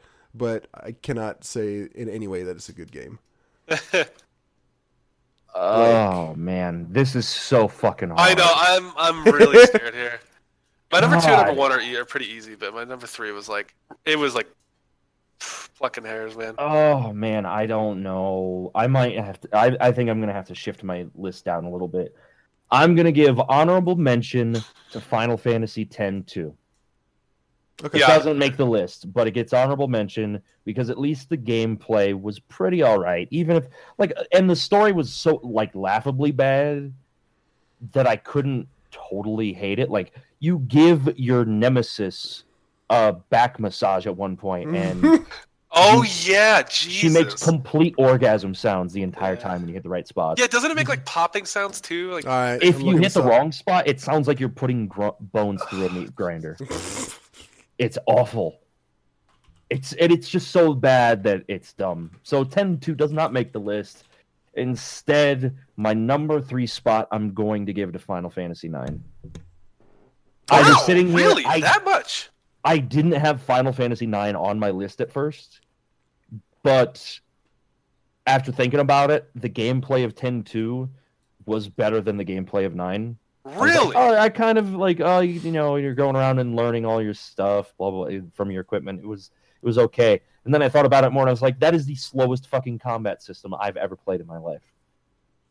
Like, even the gameplay isn't fun enough to be fun. And then on top of that, it's extremely slow ATB, and I couldn't stand it. On top of that, the music was okay, and the story drove me crazy. It's just, I do not like Final Fantasy IX. I've tried it multiple times now, and it's. Would you rather play 8 or 9? Thumbs down. Dude, come on, man! Don't make me choose. What is this? Would you rather? I feel like that'd probably be the hardest one on the subreddit. Would you rather play Final Fantasy 8 or Final Fantasy 9 for the rest of your life? Oh God! Well, I think most other people love 9. I'm one of the few that hates it. Oh, do a lot of people like 9? Oh yeah, a lot of people love 9. Okay. I am in the minority on that one. I'm okay with that. All right, Jay. So I really did not enjoy this game, and I felt like it was nothing. This is gonna be big, isn't it? Oh, sort of. I don't know. It might be big. I don't know. Maybe I'm just exaggerating it. So, I really like Secret of Evermore, but I really didn't like Secret of Mana at all. I could not get into it. Mana has some pretty big issues. Yeah, we went over this when I played it, and it just I love Secret of Evermore. I could play that game over and over and over and over again. Secret of Mana, I could not play it for more than an hour at a time without being like, okay, this is not fun. I just nothing in it kept me going. Like, either game has to have a really good story that it keeps me playing, or the gameplay has to be fun. And to me, this game had neither of them. It wasn't even close. I think I've tried 2 or 3 times to play this game. I've never been able to just stick to it and actually go through it. Huh.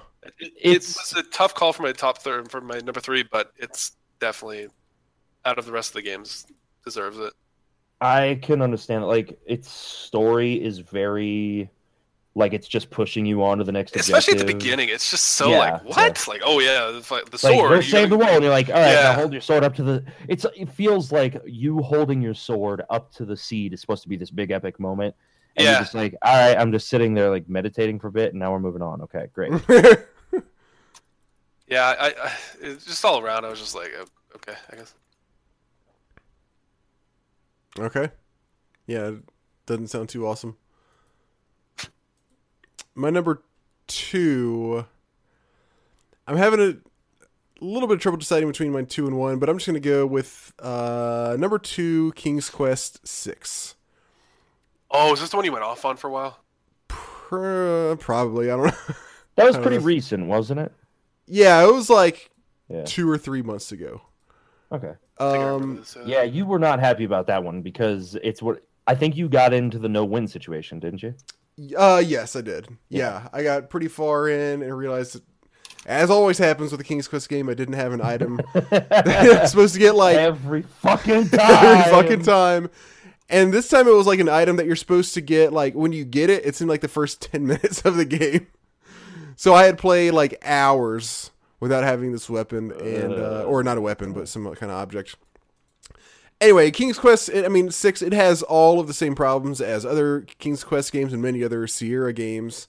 It's much better than King's Quest V, which is just extremely flagrantly bad in that same way, where there are so many ways to fuck your game over. It was not nearly as bad as that one, but it's still bad. It's still pretty bad. There were some good things about it, like some of the environments were pretty cool. There were some neat characters and stuff like that, but overall the story was just boring. And then, of course, you get in those unwinnable states, which is basically unforgivable. So I'm going to go with King's Quest 6. I think I remember you talking about this for quite a while. So I probably blocked all the details out. You had to go to therapy. Yeah. King's Quest therapy. Tell us where the bad game touched you. No, you're bringing it back. I don't want to talk about it anymore. All right. My number 2 worst game that I played in 2016 was Final Fantasy III. Huh. Really? Yeah. I hated my experience with that. They do so much of the job system wrong. And then in the remakes, they've also tried to add in story and all this stuff. And as one of their older titles, it does not work very well at all. Final Fantasy III gets so many things wrong. The job system sucks because you find a new job and it's not just a new job with new toys. It's a new job that's better than your old jobs. A lot of times. Yeah, I do remember this. Okay, I do remember this. Certain fights in the game where the bosses are just cheating. They just cheat. All the bosses in the remakes will get 2 turns against you. And sometimes they'll do really stupid shit like AoE your entire team. And if they do that twice and you haven't been grinding for 5 hours right outside the boss's room, you're dead. Your whole team is dead off of one of its turns. Luckily for my playthrough, this only happened to me one time. There's also another boss. One boss in particular sticks out. There's this bird where you have to have Dragoons against him. You basically have to, because the Dragoons go into the sky. They avoid his damage that he deals to the whole team. He uses his Thunderbolt. They don't hit him. And when you come down, spears or jumps, I don't remember which. I think it's spears. Deal bonus damage to flying creatures in FF3. So you need to be able to burst him down quickly so that your team doesn't get completely melted within 3 turns. It's such poor design there. You don't get the very final jobs until right before you go into the last dungeon. And I think the idea is that you do a lot of grinding at the last dungeon to get prepared for the final stretch of the game, because the final stretch of the game manages to be the worst part. So you get these jobs, you go and do a bunch of leveling up on them, and then you go through this tower. And then after going through the tower, I think you can save after you've finished a lot of the stuff in the tower, and then you have to go back in, go through most of the tower, get to the top. I think you go to the top on this one. And then at the top, you fight a boss who was supposed to be the main boss of the game. That's what he's been built up as. But then they pull but wait, there's more. And his portal opens up, and you go into this portal, into this dark realm, and you have to go around, and you have to fight 4 more bosses. You cannot save it all in this area. And then you go fight the last boss, who has 2 ads with her, and the 2 ads, the boss herself does huge damage, and her 2 ads, one is immune to physical and one is immune to magical. So if you don't bring the right kind of team in there, if you don't know what you're doing going into that, you're going to get fucked. And that is really And that's exactly what happened to me. When I was younger, I got to that point and I couldn't beat it. Yep. I got very frustrated. I tried so many different times. I hate FF3. Yeah, I remembered you talking. I don't remember I can specifically, see those complaints. But yeah, I remembered you not liking that one. Yeah, no. I think I like Final Fantasy 2 more. Okay. And people are like, "But how? Look at all the grinding in 2." And it's like, did you play 3? Do you know how much grinding you had to do in 3, and how bad it was? Well, now they do, because it's a different form of grinding. Now they do. And now you know. Fucking Jesus Christ! Oh my gosh! Stop. All right, Jay. Jay, you're number 2. So this is a recent talk about Dirge of Cerberus. This game was pretty big pile of shit. This was a Final Fantasy VII Vincent third-person shooter Devil May Cry wannabe pile of shit. The graphics were very questionable for a PS2 game. Music was mediocre for a Final Fantasy-esque title.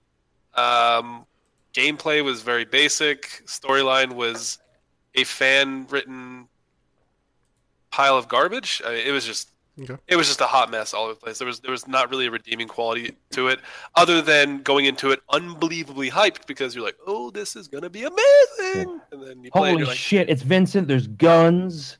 It's more Final Fantasy. What more can you ask for? And there's like cameo appearances from a lot of the Final Fantasy characters, and you think, oh, this is gonna be so cool. They're gonna reveal a bunch of the story that they did in 7, and nope. Yeah, so it was really not a good time. Big old missed opportunity. Yeah, and what's so funny is when it first came out, it was really hyped. I remember, and then it dissipated, which makes sense. I played through the game. I believe I beat it when I first played through. I don't even remember now. But I haven't heard about it. It's not one of those games you ever hear about anymore at all. And I can completely understand why after this last playthrough or attempted playthrough of it. Yeah, I remember hearing about it. I remember when it came out and hearing about it then, and then I don't remember. Since then, I had totally forgotten about that game. Yeah, I saw it somewhere. I was like, oh, I gotta play that again because I think I was looking at lists of really good games you have to play, and then that was on the bottom of a list. I was like, oh, okay, I'll try that again. Sounds like their list was wrong. Most lists you see online are completely wrong. They're just really stupid. Most lists have the same top 5 and then just a random assortment of 6 through 25 or something like that. It's so funny. All right. Number 1 worst games that we played this year for the podcast. I win this, by the way. If we had a bet right now, I would absolutely dominate you. Just saying. I'm gonna go with Goblins. Oh wow! Yeah. Wow, that was aggressive. How the mighty have fallen! Jesus. Robert didn't even fucking hesitate. I did have a little trouble deciding between that and King's Quest. I ultimately decided that King's Quest has a few more redeeming qualities, such as the environments. And if you do get stuck, you're not just stuck on one screen. You can at least walk around and explore and do stuff. And it doesn't have so many technical problems.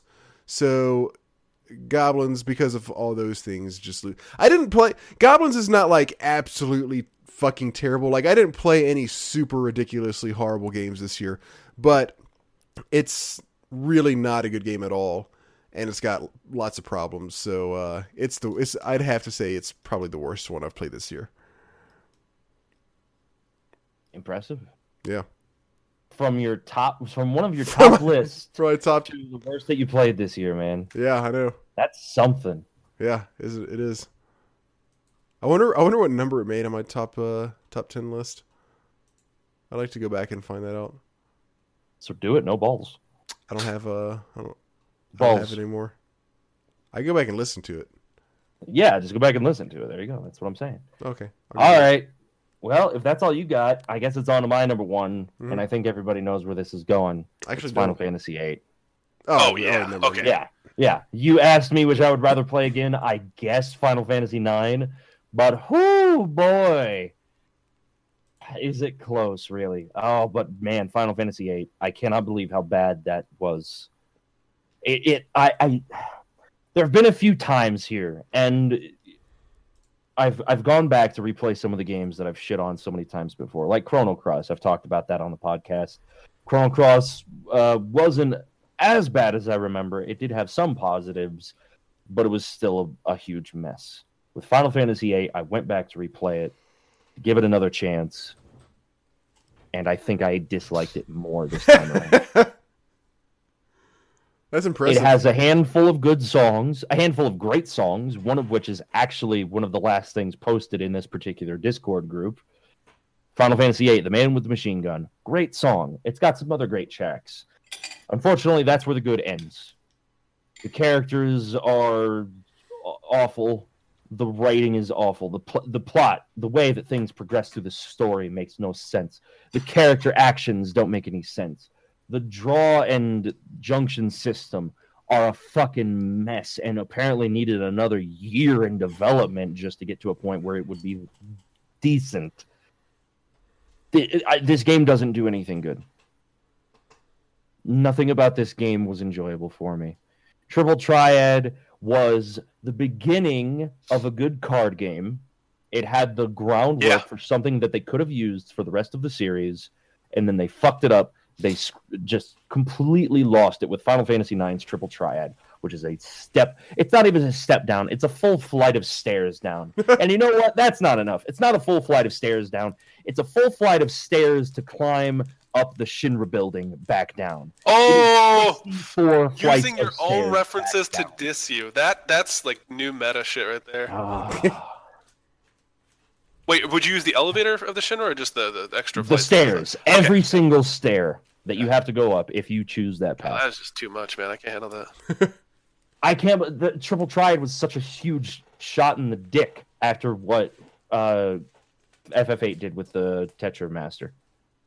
I don't know where they got off thinking that. Like, that's the one good thing that 8 did. And that wasn't even well done. It was just the beginning of something well done where they could have gone somewhere with it, and they didn't. Thanks, FF8, for nothing. For pissing me and Blake both off. Yeah. It's fun to listen to, though. I bet it was. Oh, man. All right. What a fucker of a game. All right, best new games that we've played this year. Hold on. Oh, yeah? Jay hadn't gone yet. Oh, I thought he... No, that's right, you were first. My bad. It's all good. Number 1, Sega Genesis, The Lion King. I forgot you played that. Oh, that's good. Oh man, this was an easy number 1. Like I was looking through the list. I'm like, there's number 1, and I was like, let's go from here.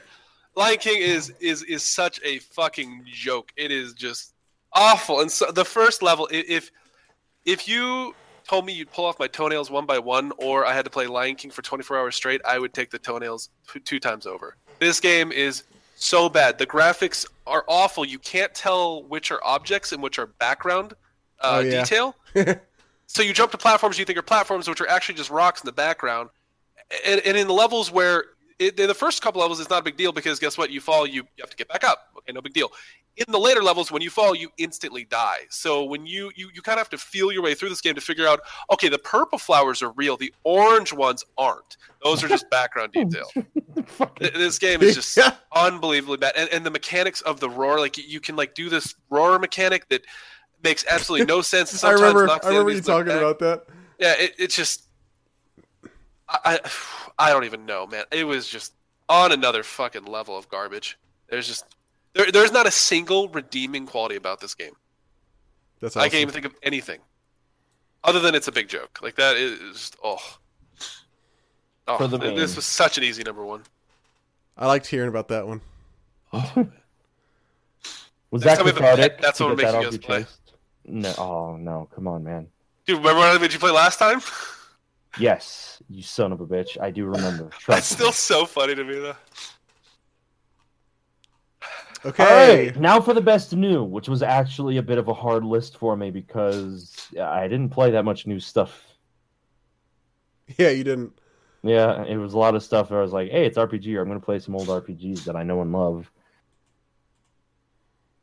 Well, best new games that we hadn't played before. I guess we're going in the same order, so I will start us off.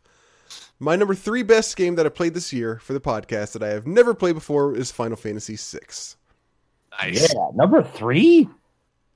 You son of a bitch. It's. I mean, you know, I'm not a huge RPG guy. There were times where I got just a little bit tired of it. I was like, I just don't feel like playing this anymore. But it's a very good RPG. Can't argue with that. If I loved RPGs, Blake's still mad at you. Blake it probably would have been number 2 or 1. Dead silent right now. Son of a planning your funeral again. My number 3 is here because there's literally no other game that could go here except for like the ones that could go in here are Final Fantasy 3, which I already put on my worst list. Final Fantasy 2, which was not a good game, and Final Fantasy X-2, which nope. Jesus.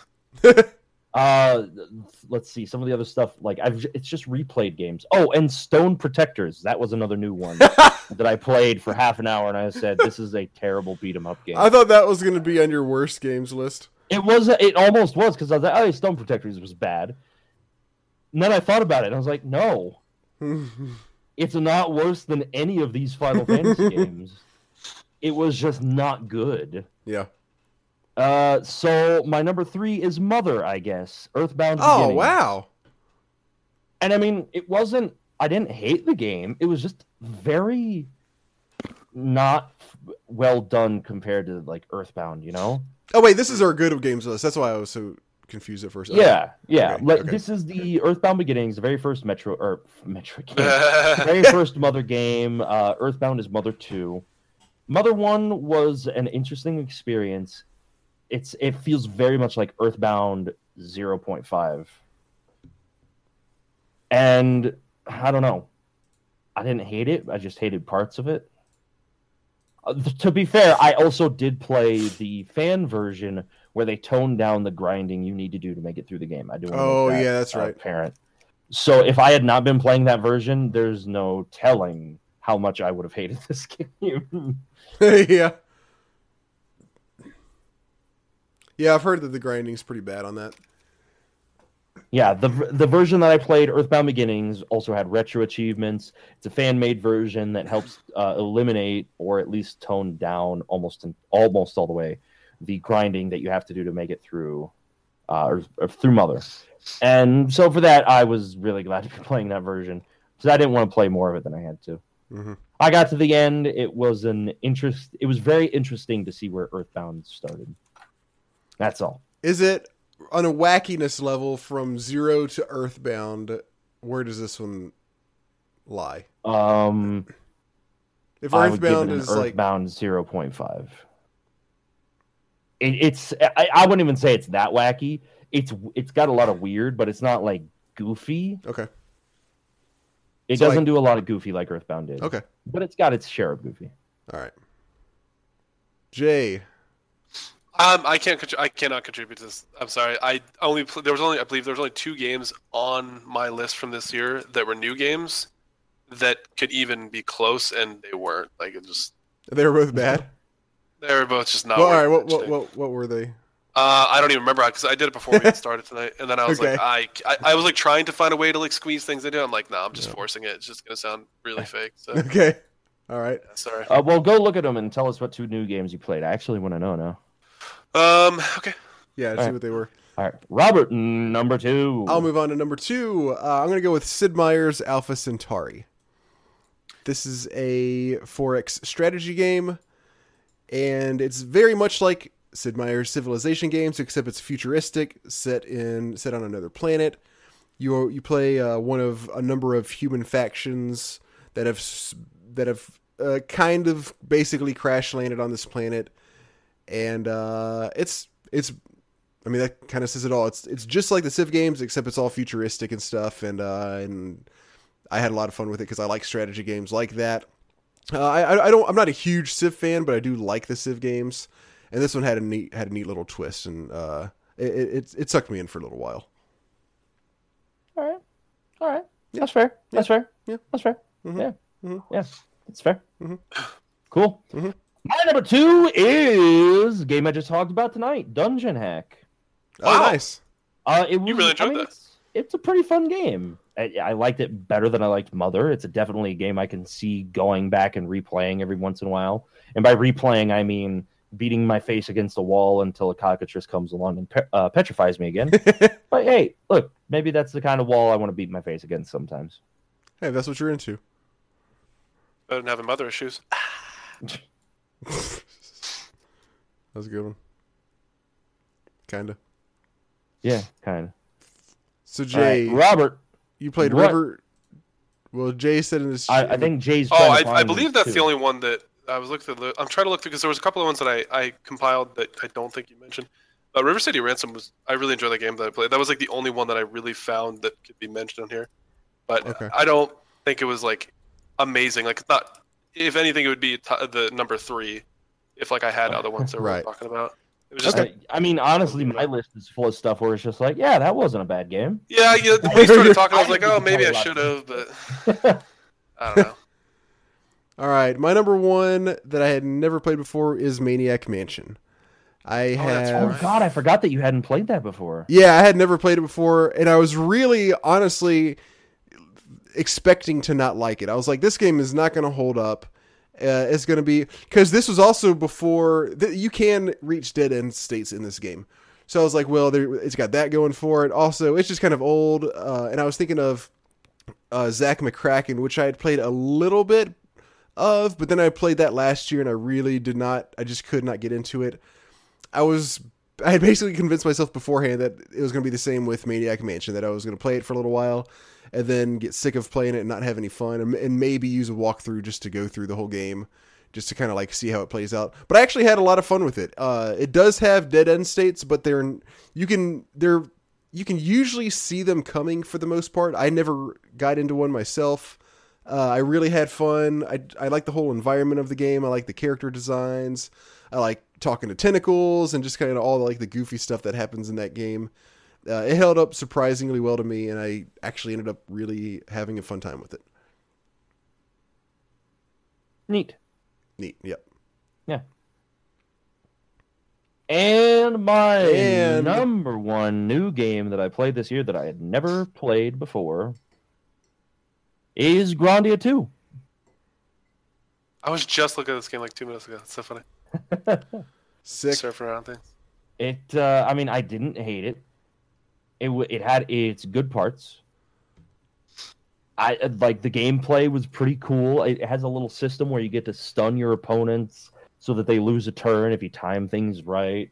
The growth system is somewhat interesting. You've got you've got various ways of developing your characters. You've got different spell books. You've got these eggs which you unlock spells from, and then you can swap the eggs between any of the characters. It's got some really cool stuff. The 3D combat system that they use is very, very first gen 3D RPG combat system, where you don't get to control much aside from looking at a bar that's filling up and going, okay, I can attack now. And you don't get to move your characters around. You don't get to reposition. None of the cool things like that. It's just fairly, it's very, very, very basic in the combat system. The growth was kind of cool. The story was very old school anime tropish sort of stuff. For what it wasn't bad. Okay. It was a good game. It had its fun moments. I really wish that I had more new games that I played this year that I loved, but I think I'm going to plan out my list a little bit better, or my games next year a little bit more to align with this. I completely forgot about this. Yeah, me too. Until I'm glad I'm not the only one. Robert was like, all right, top threes that were from this year. And I'm like, oh, right. I'm surprised that you hadn't played this one. That just sounds like a game that you would have played before. It was never on my radar. I think it first came out on a system or two that I didn't own, and then I think the PS2 version came out, and it just wasn't anything that grabbed me. Okay. It's very anime, like I said, and at the time when the PS2 was relevant, when this game would have been new and relevant, anime wasn't doing it for me at all. Okay. It doesn't nowadays either, but I can see past that skin. Gotcha. Well, good top threes, guys. Yeah, decent top threes. They were decent. Yeah, they weren't. Everybody fantastic. started with everyone. You guys are starting that top three series. It was like, well, I didn't hate it. That's pretty much how it started. I didn't hate it, but that's what sucks. Like, there just weren't that many games I played this year that were new. Literally, the games that I played that were new were Final Fantasy X-2, Final Fantasy 2 and 3, Dungeon Hack, Mother, Grandia 2, and Stone Protectors. Everything else, I played Final Fantasy 1 through 12, Suikoden 2, Valkyrie Profile I've played, Lufia 2 I've played, Seiken Densetsu 3 I've played, Mother 3 I've played. What? Majority of the Final Fantasies you've played. Well, yeah, I said 1 through 12. Oh, I didn't hear you say that. Sorry. Okay. Sonic and Knuckles I've played, Sonic 3, Chrono Trigger, and that was it. That's my list. Yeah, I was surprised that I didn't have more terrible games that I played. Yeah, I had two really good ones. I had plenty of terrible ones. Yeah, you had plenty. All right. Time to go on to emails. Oh, yeah.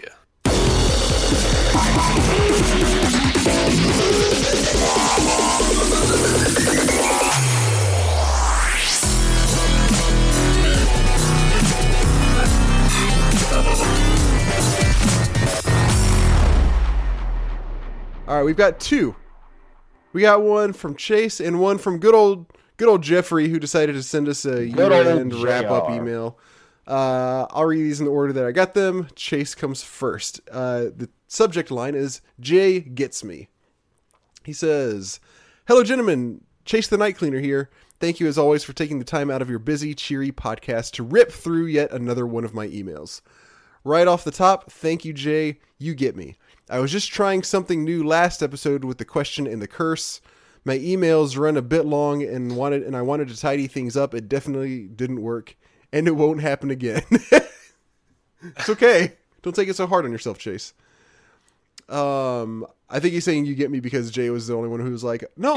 Yeah. I was like, trust me, I know what he's talking about. Okay. I get him. Next up, I thought you all did a solid job thinking of Dynasty Warrior-esque games. I'm a child. Yeah, I was really happy with our answers too, to be honest. I was really excited with that one. I was really glad somebody said Mario and that we all agreed it would be great. Yeah. I'm a child of the 80s and would love to see a He-Man or Thundercats Warriors game out there. Those would be awesome. There's so many 80s cartoons that would work great for that, because we mentioned the G.I. Joe, right? Yeah. Okay, we talked about that. And Ninja Turtles. And Ninja Turtles would be sick.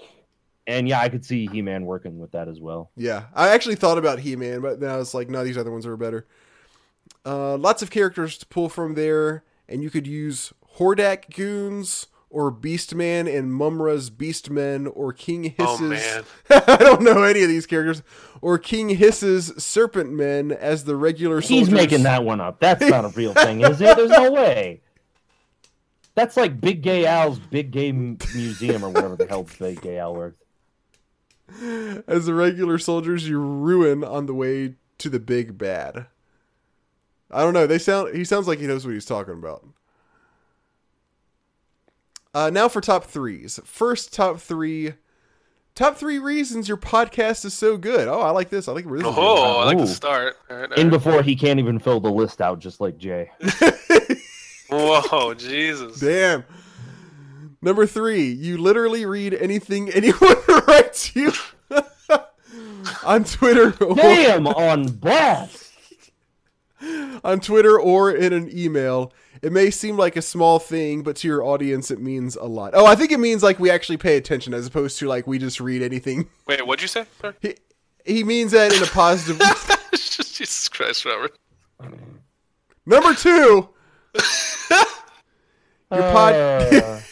Your podcaster chemistry leads to some very unexpected / entertaining discussions, which means that even if you were to do the exact same show with the exact same content, which you have covered exact same games numerous times. Many times. Too many, in fucking fact. It would never be the same result. That said, the results are always entertaining, and that is a huge plus in your favor. Number 1, you are fun to listen to. Jay. I mean, Jay, he was like, Jay gets me, so I was expecting it. You are fun to listen to Blake. because you are genuine. No one is paying you to be here. You just do what you do, and you all seem to enjoy it. Wait, sometimes, you guys are getting paid? Sometimes you even say horrible shit to each other. but you shrug it off because it's all in good fun. You should hear the stuff we say when the recording isn't playing, all right? If you think this is some horrible shit, whoo, doggy. Yeah, you the outtakes are just too much. To a listener on the outside of your circle of podcast friends, it seems like you do this because you enjoy it so much, and that feeling is contagious for your listeners who are able to share in your fun by tuning in. I mean, I guess I just said, like, since he says it sounds like this, I mean, I guess I would say that is what he says. It sounds like you do this because you enjoy it so much. I think that's pretty much accurate, right? Yeah. That's why Robert came to me a few years ago and was like, hey, Jay and I are going to do a podcast about retro games. And I was like, those are my favorite things. Jay and retro games. I'm sold. Your eyes lit up. You started tearing up a little bit. No, oddly enough, Blake and I barely talked when we worked in EG together. Yeah. I judged you for being all pro WoW Arena. I was like, look at this fucking nerd. Loser. It's never going to be an esport. And you were right. That totally sounded. Blame Blizzard. Hey, yeah, I was gonna say you can blame Blizzard for that one. I mean, the community's doing it, but Blizzard sucks. The way you phrased that, it sounded like there was going to be a twist at the end of that. Like, and then he proved me wrong. Hey, I had fun doing it, and honestly, I didn't even have to play like in tournaments to make money. It was just the content. So, win-win.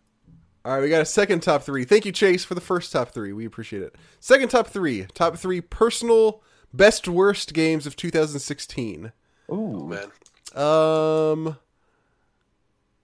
don't know exactly what he means by best worst. I'm going to say like probably like so bad it's good. Maybe, I'm not sure.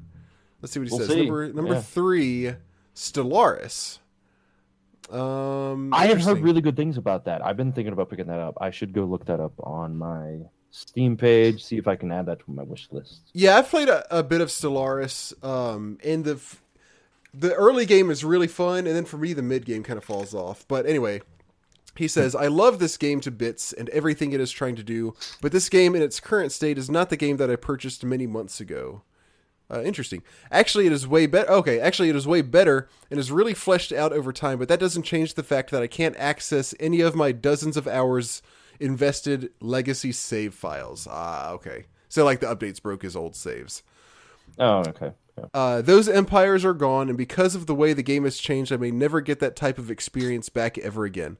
I guess in today's world, the game you buy isn't going to stay the same game you bought, which is a huge argument as to why classic games can be considered superior. My language. Hero we deserve. Hey, Jay, how's WoW treating you? It's pretty good right now. That's what I've been doing this whole time. It's pretty good. Well, I didn't even mean that WoW. I meant more of the how's the new WoW treating you? Oh, the new WoW that I stopped playing after 4 weeks? It was pretty terrible. Pretty terrible. I think most people stopped playing it. Like, everybody I know that was so into it has either started playing Final Fantasy XIV again, or they got wrapped up in Pokemon. Yeah, that's kind of where I'm here, too. Chase says, I will still play this game, but anytime a game changes so much from launch that I can't play my old saves without doing the hard work of a rollback, it is the worst. So Stellaris makes my top 3 for fucking with my saves, and Steam's auto-update gets the assist. There you go. I bet you like that one, Jay. Oh, yeah. Yeah, hit on Steam. Oh, yeah, it makes my dick hard. Wow. That's exactly what I sound like. But thanks. Where the You're welcome. accent come from on that one? From 2. Jay. That was a Jay impression. Yeah, that's what Jay... Okay, Jay's from New York? Or is it New Jersey? Is that New York or New Jersey? He was making a fat nerd voice. We should like make Actually, my I dick was hard. looking at the voice from that South Park episode with the aliens, and it's like, no. My jag off. Oh, yeah. Number 2, Tom Clancy's The Division. This third, I've heard lots of very bad things about this. This third person shooter from Ubisoft sold like hotcakes, got big hype with games media, and had a mix of praise for its innovative multiplayer and also shade for its horrible handling of inner city gangs in a near post-apocalypse. Also, for a game that was supposed to represent gritty real life New York when shit hits the fan, this game's solution to making everything more difficult was turning the NPC baddies into bullet sponges instead of adding more or making them smarter. Mix that with people learning how to exploit/hack the Dark Zone multiplayer very quickly, and you have a game that I paid top dollar for but stopped paying faster than I ever expected. None of my friends stayed playing this game for very long either, so even the decent multiplayer couldn't save it. When I am paying as much as I did for this game, I really hope I end up playing more than 15 to 20 hours of it. Top dollar for a game you don't play is the worst. That game was almost something that became a staple of my stream for RPG Year. I liked the sound of it. I kind of liked some of the ideas. And I played the demo and I was like, this is an okay demo, but I do not trust this company to continue developing the game in a way that interests me at all. And lo and behold, I was pretty much right. Some of the new content they have developed in the last month or two, they introduced a new gameplay type where it's like you survive. It's survival, and you die once, and that's it. You are kicked out of the zone. And that's kind of cool. But it still had all of those problems at launch. It's just a game that I never see myself supporting. Yeah, it had a lot of problems, and apparently, like Chase said, it's really, really easy to hack the multiplayer. And it was. I don't know if it is now, okay. And that ruined the game on launch. Yeah, that ruined it on launch. And there were like really weird bugs too. Do you remember there was this one where like it was like if you put a backpack on at the wrong time? Like there was some bug going on where like if you put something in your backpack or if you like put on the wrong kind of backpack at the wrong time, then it would completely lock your game up and you straight up could not play the game anymore. I do not remember that one. There was something like that. Yeah, the Division had lots of problems. Number 1, Dead Star. This twin-stick space shooter was a multi-platform, multiplayer-only passion project from the folks at Armature Studios. It was like Star Control 2 meets a MOBA, literally. This was one of the most enjoyable twin-stick space shooters I have played in a long time, and its pure dependence on online play is what has ruined the game. Why? Because the servers were shut down 7 months after launch. Oh. Dynasty Warriors Online, sorry? Are you talking about Dynasty Warriors Online? Yeah. Jesus. And the game was delisted from PS4 Store and Steam. Wow. I can't even get a refund. Now I just have a piece of software I can never play beyond the tutorial. Oh, wow. I could relate to that because of City of Heroes. I wish servers were still running for that game because I would play it constantly. Have you checked to see if there's private ones? People have tried, but they don't have the infrastructure. They just don't know how to make it run. No one ever got the details on what the servers for the game were doing, so they couldn't make them. Sucks bad. It does suck. He says, as this game offered and promised me so much and delivered so little, but more specifically as it didn't even try to apologize for it running out on its audience, and because I can literally never play this game again, it is the absolute worst. That's Dead Star. I hadn't heard of that. Have you guys? Neither had I, no, yeah. No. Okay. And now for my question of the day.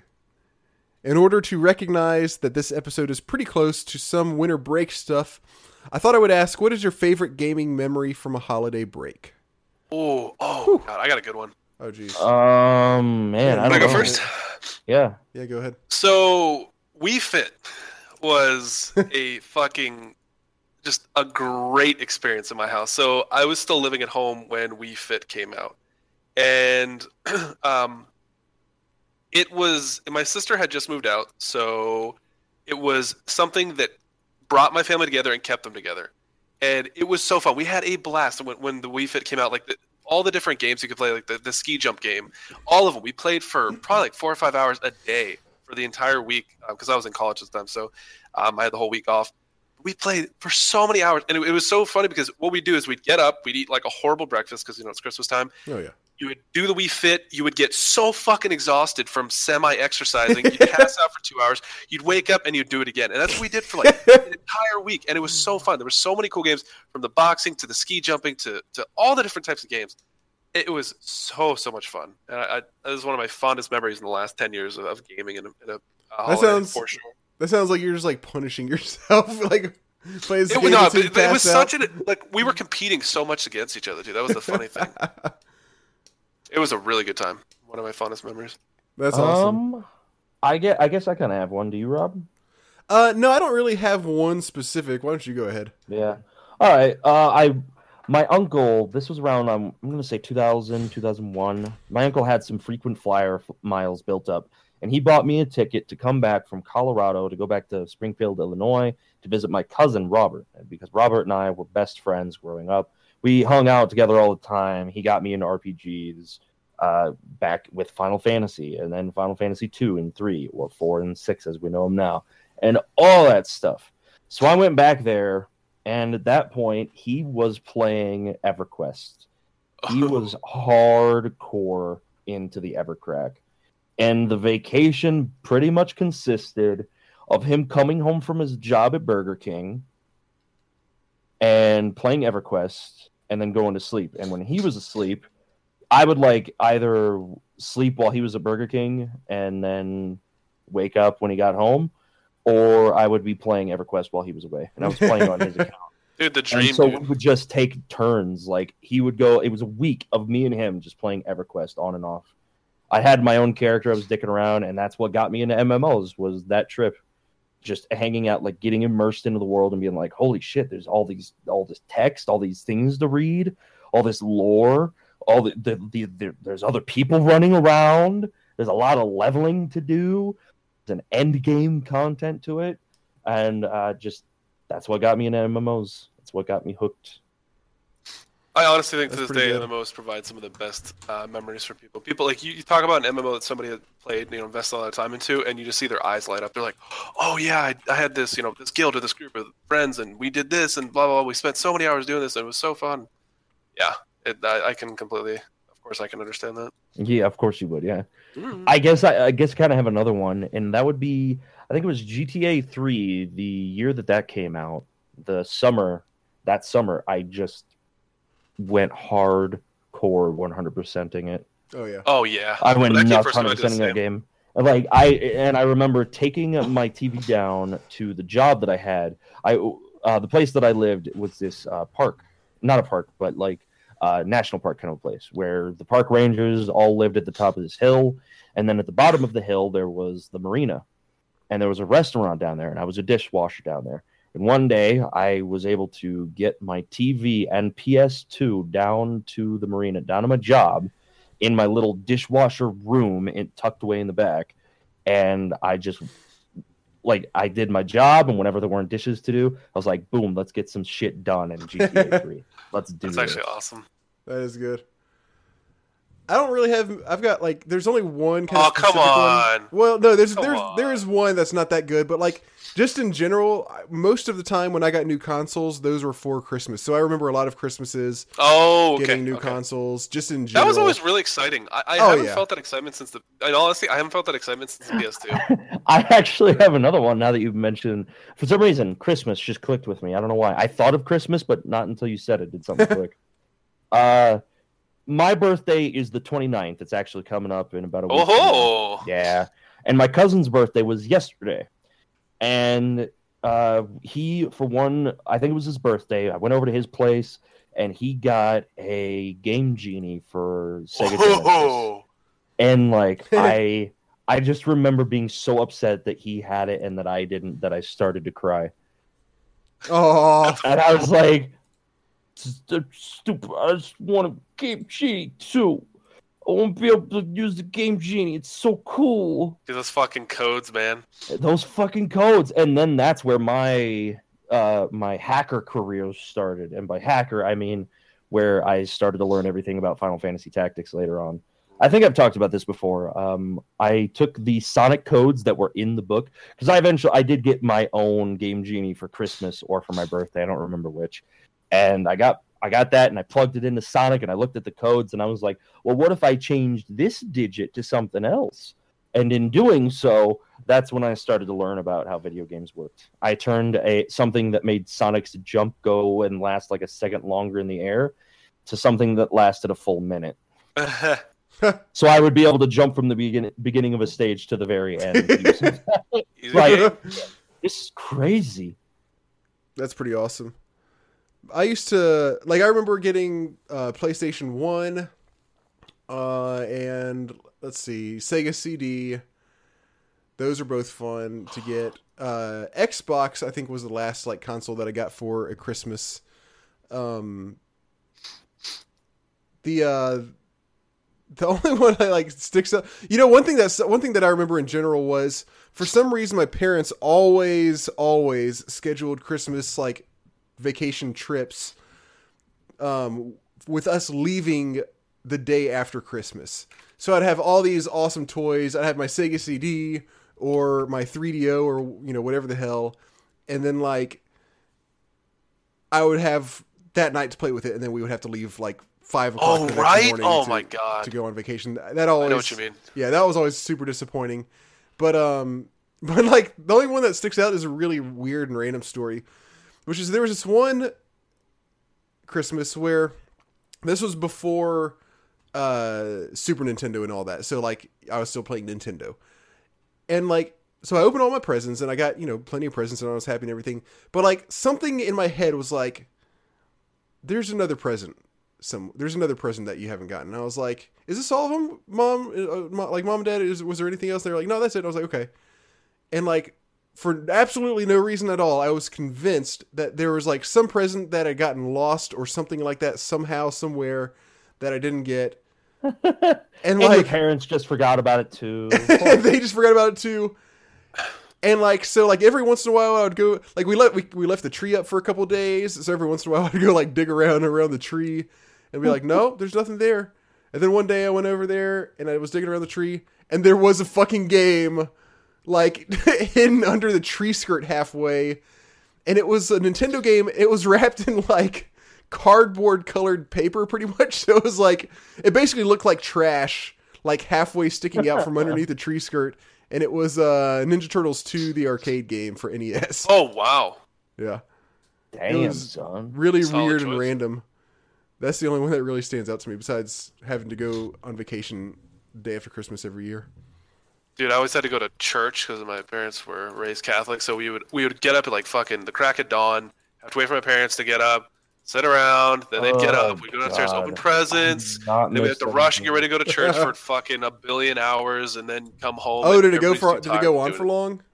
Oh, Mass on Christmas is like 2 or 3 fucking hours. Yeah, it's getting in and out is just terrible. We wouldn't do it all the time for my family because most of my Christmas was stuff with my dad. But when we were doing Christmas with my dad's family, they were big Catholics, so we would have to go to the Mass, wake up super early on Sunday and all this, and it's a huge affair. It was brutal. It wasn't even have to be Sunday. It was Christmas Day. Oh yeah, it was actually always Christmas Day, and it was like. Oh, and then you finish opening your presents, and then Mom would be like, "All right, hop in the shower." It's like, "Oh, are you fucking kidding me?" Like, I'm gonna go see all my new toys. Yeah, I have to go stare at the ceiling for 3 hours and think about everything I just opened. Like, oh Jesus. We'll be doing that this year because my church they have it on Sunday, but like not every Christmas, but since Christmas is on a Sunday, we'll have it this year, and we'll go, but like it's not a 2 or 3 hour thing or anything. It's like an hour, and like the kids, it's like let your kids wear their pajamas if they want to. So I'll probably like even let Catherine bring her 3DS and just play that through the service. God, I wish I had a 3DS to go through church. I fucking just counted lights literally for fucking 3 hours. That sounds more boring. That sounds more boring than just like. I remember looking up at some of the roofs and being like, I wonder if that's like a secret hatch that leads. Yeah, or something like. And then it was like, go ahead and kneel down. We're going to sing for 45 minutes. I'm like, oh my, kill me. It's like, this is killing my knees. I have bad knees nowadays because of that shit. Are we ever going to get through the emails, by the way? To what? I forgot about the emails. Are we going to get through those? Yeah, we'll get through these. That was his question.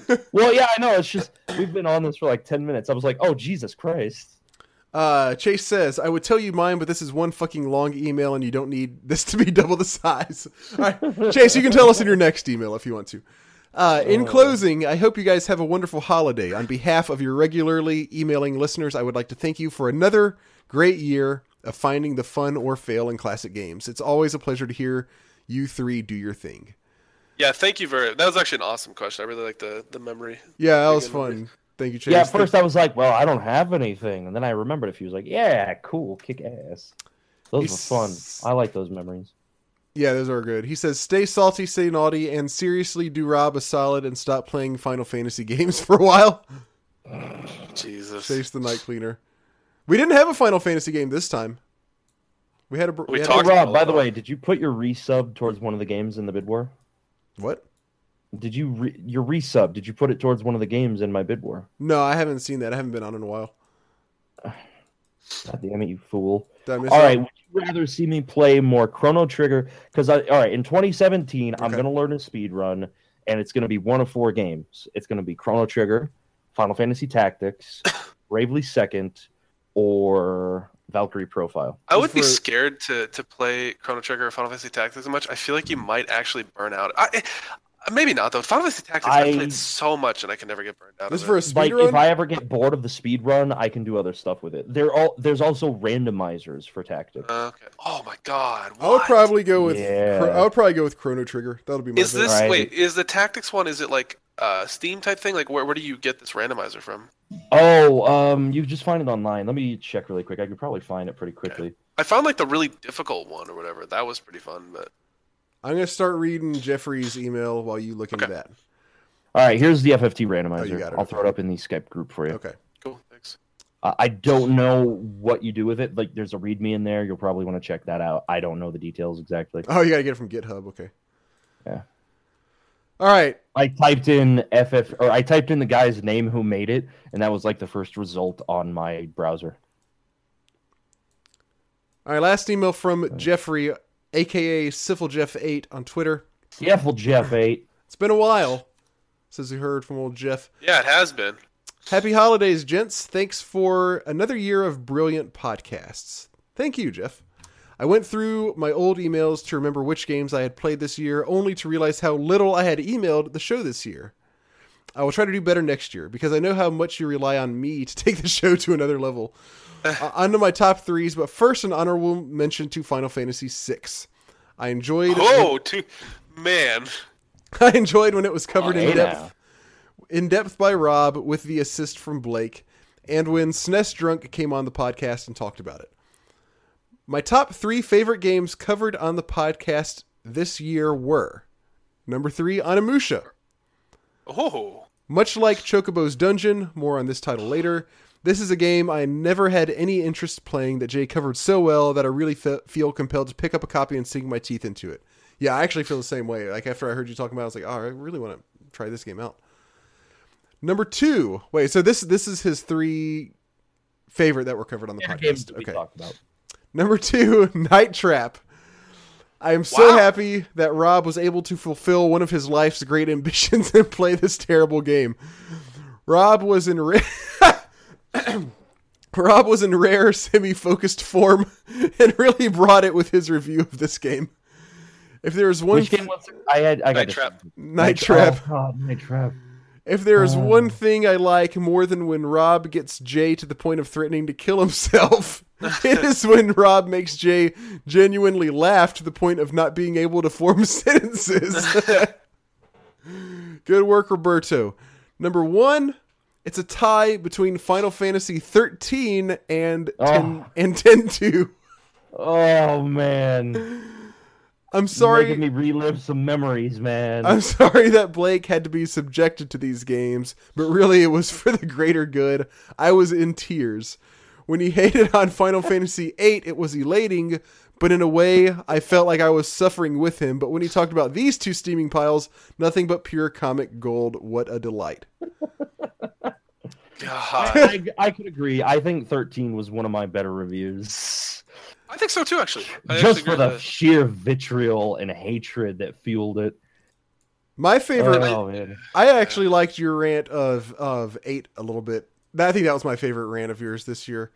Because you just 8 was pretty good. Because the story, you just kept on going on more and more things that were so bad. Like, I kept thinking it was going to end. It was like, no, there was more terrible things that are equally as bad to talk about. Jeffrey says, before my top 3 of games I played this year, I wanted to talk a little about Day of the Tentacle. At Rob's behest, I played it and I am glad I did. It was pretty funny, but it did make me think that point and clicks just aren't my thing. Being able to jump to 3 different scenarios was novel and innovative, but for a first-time point and click player, it complicated things a bit. I tried playing the game without a walkthrough, but when I finally did break down and started using one, but when I finally did break down and start using one when I got stuck, my reaction wasn't to think I should have known that. It was usually, how the hell was I supposed to think of that? Yep. Maybe I just don't understand the internal logic of point and clicks. I still plan to give Monkey Island a try, but I have a backlog of games after recently buying a PS4. That's funny because I feel like Day of the Tentacle does a better job of not like coming up with totally random stuff, but I don't know. Anyway. So number 3, these are his top 3 games that he played this year. Number 3, Super Metroid and Final Fantasy Tactics. Wow. Yeah. That's pretty strong. What number a 3. fucking list. What a fucking list indeed. Say that one more time. Let's see this again. Yeah, hold on. My ears are begging. Super Metroid. Oh, yeah. There, yeah. And, you ready for this? Final Fantasy Tactics. Oh! Final Fantasy Tactics. Oh. You just did Solid Snake. I've beaten both of these games multiple times, but it was fun to go back to them. I only got about 10 hours into Tactics before I got my PS4 and set it aside, but I still had a good time. Number 2. Again, Robert. Read it again. I'm just kidding. Super Metroid. Stop. Yeah. I'm moist. Number 2. This is really difficult, but I will put Dragon Quest VIII here.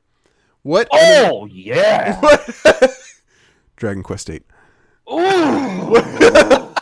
I got here. This is the gift that I'm thinking of with myself right now. Oh gosh. It's gonna be the first, it is. It's gonna be the first fucking result. All right, hold on. I actually got to find one of them that's a GIF. Don't forget to put it in Skype. I'll read this until you get it. He says, "What an amazing game! I loved the art, music, story, characters, gameplay, and side quests. Wow. Really, it was a perfect RPG. Easily one of the 20 best games I have ever played. Probably top 10. Jesus, damn. That's pretty intense. Number 1, Dark Souls. I need to play these games, man. Holy shit! You haven't played any of them? Oh man, I've watched a lot of people play them too. Not a classic. They're pretty good. They're a little bit overrated, but they are pretty damn good. They're hard. They're not that hard to me. I don't follow that. All right, there we go. This one's finally loading. All right.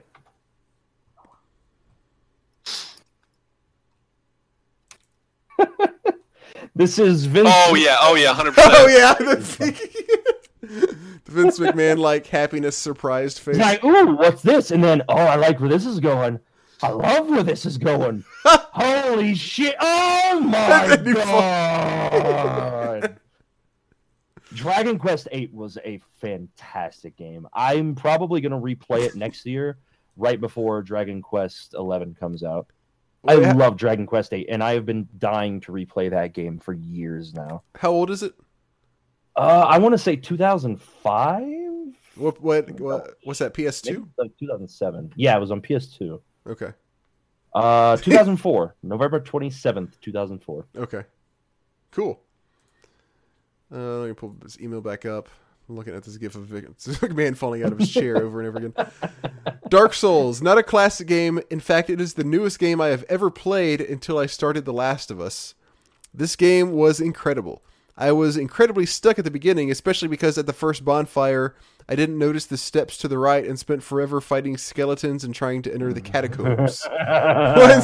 And you know what the best part about that is? That's the kind of directions that son of a bitch Sullen, or what is his name? I'm going to go Sullen Knight. That's what he tells you. He just goes, up above there's a bell, and down below there's a bell. But he doesn't tell you where the fuck you're supposed to go to reach the up above and down below. So it seems like the catacombs right there with the skeletons is the down below he's referring to. So where the hell else are you going to go? Fuck you, Sullen son of a bitch. Once I got past the gargoyle, it was a real aha moment, and I just kind of rolled from there. I beat the game twice on normal and then once on New Game Plus. Damn. The best part about it was that the first time I played the game completely blind. It reminded me of a feeling I hadn't had with games for a while and inspired me to play my games more like the way I used to pre-internet. No more recon to make sure I build my character right and don't miss things. I just want to go into games with a clean slate and a fresh open mind. That will definitely be my approach to Final Fantasy 15 after I open it on Christmas. That's exactly what I'm doing. There have been few games that gave me the satisfaction of accomplishment that Dark Souls did whenever I beat a boss or discovered a new path. That's a good point. That it does, aside from being hard and kind of giving you that sense of kind of figuring things out on your own. It does also something about Dark Souls makes you not want to perfectly spec your character out. Or at least I got that feeling as well. When I was playing, I was like, okay, I'm just going to go into this and understand that this is meant to be played without really knowing what you're doing, and then just kind of build your character as you go. I agree with him on that one. Sorry this is so terribly long. Guess I'm making up for lost time. Merry Christmas, Happy New Year, and happy birthday to one of you. You too. Yeah, Blake. You little bitch. Well, happy birthday to me. All right.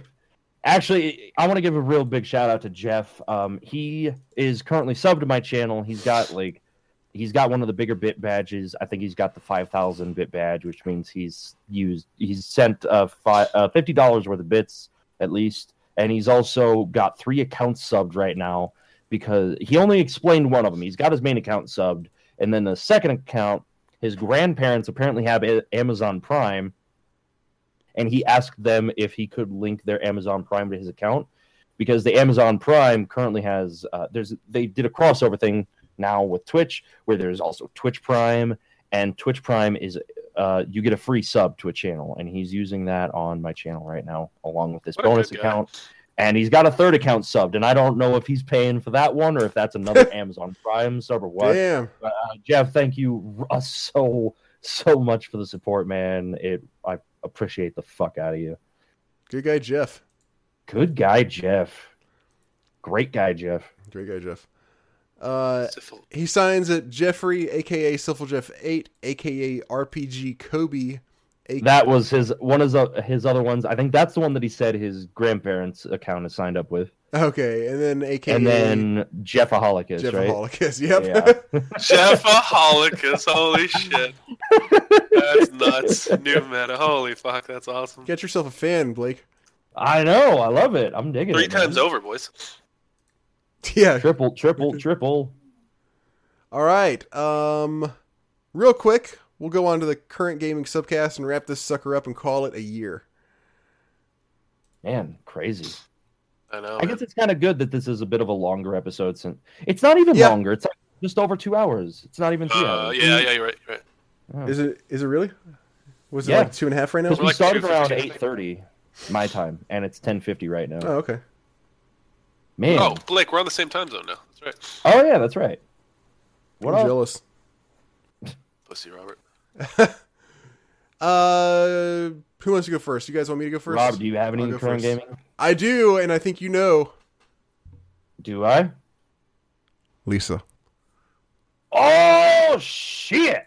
That's what I'm saying. This is a good day.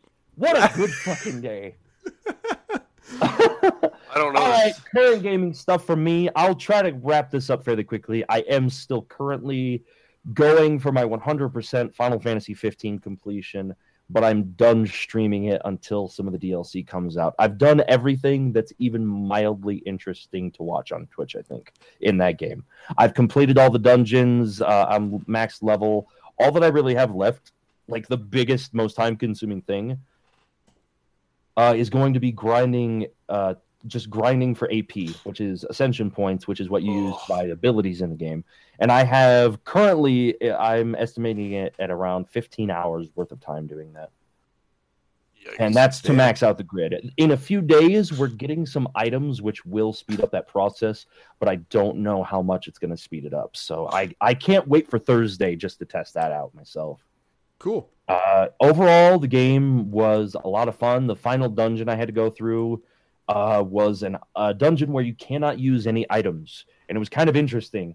And because I was trying to make it on time for the podcast, I decided to kind of glitch my way through some of that dungeon. You have an ability in the game called the Warp Strike, and you can throw the Warp Strike and not have it target an enemy, and just have it be like a teleport forward.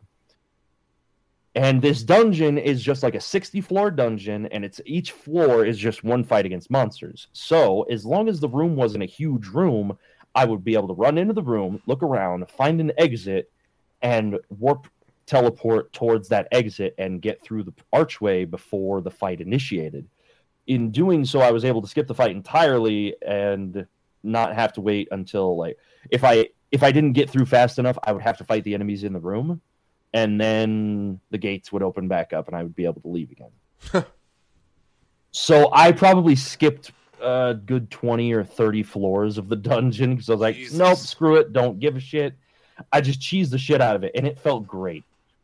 Like, it wasn't even that the no item stipulation was bad. I actually think that's kind of cool. But I just didn't want to take the time to get through that whole thing.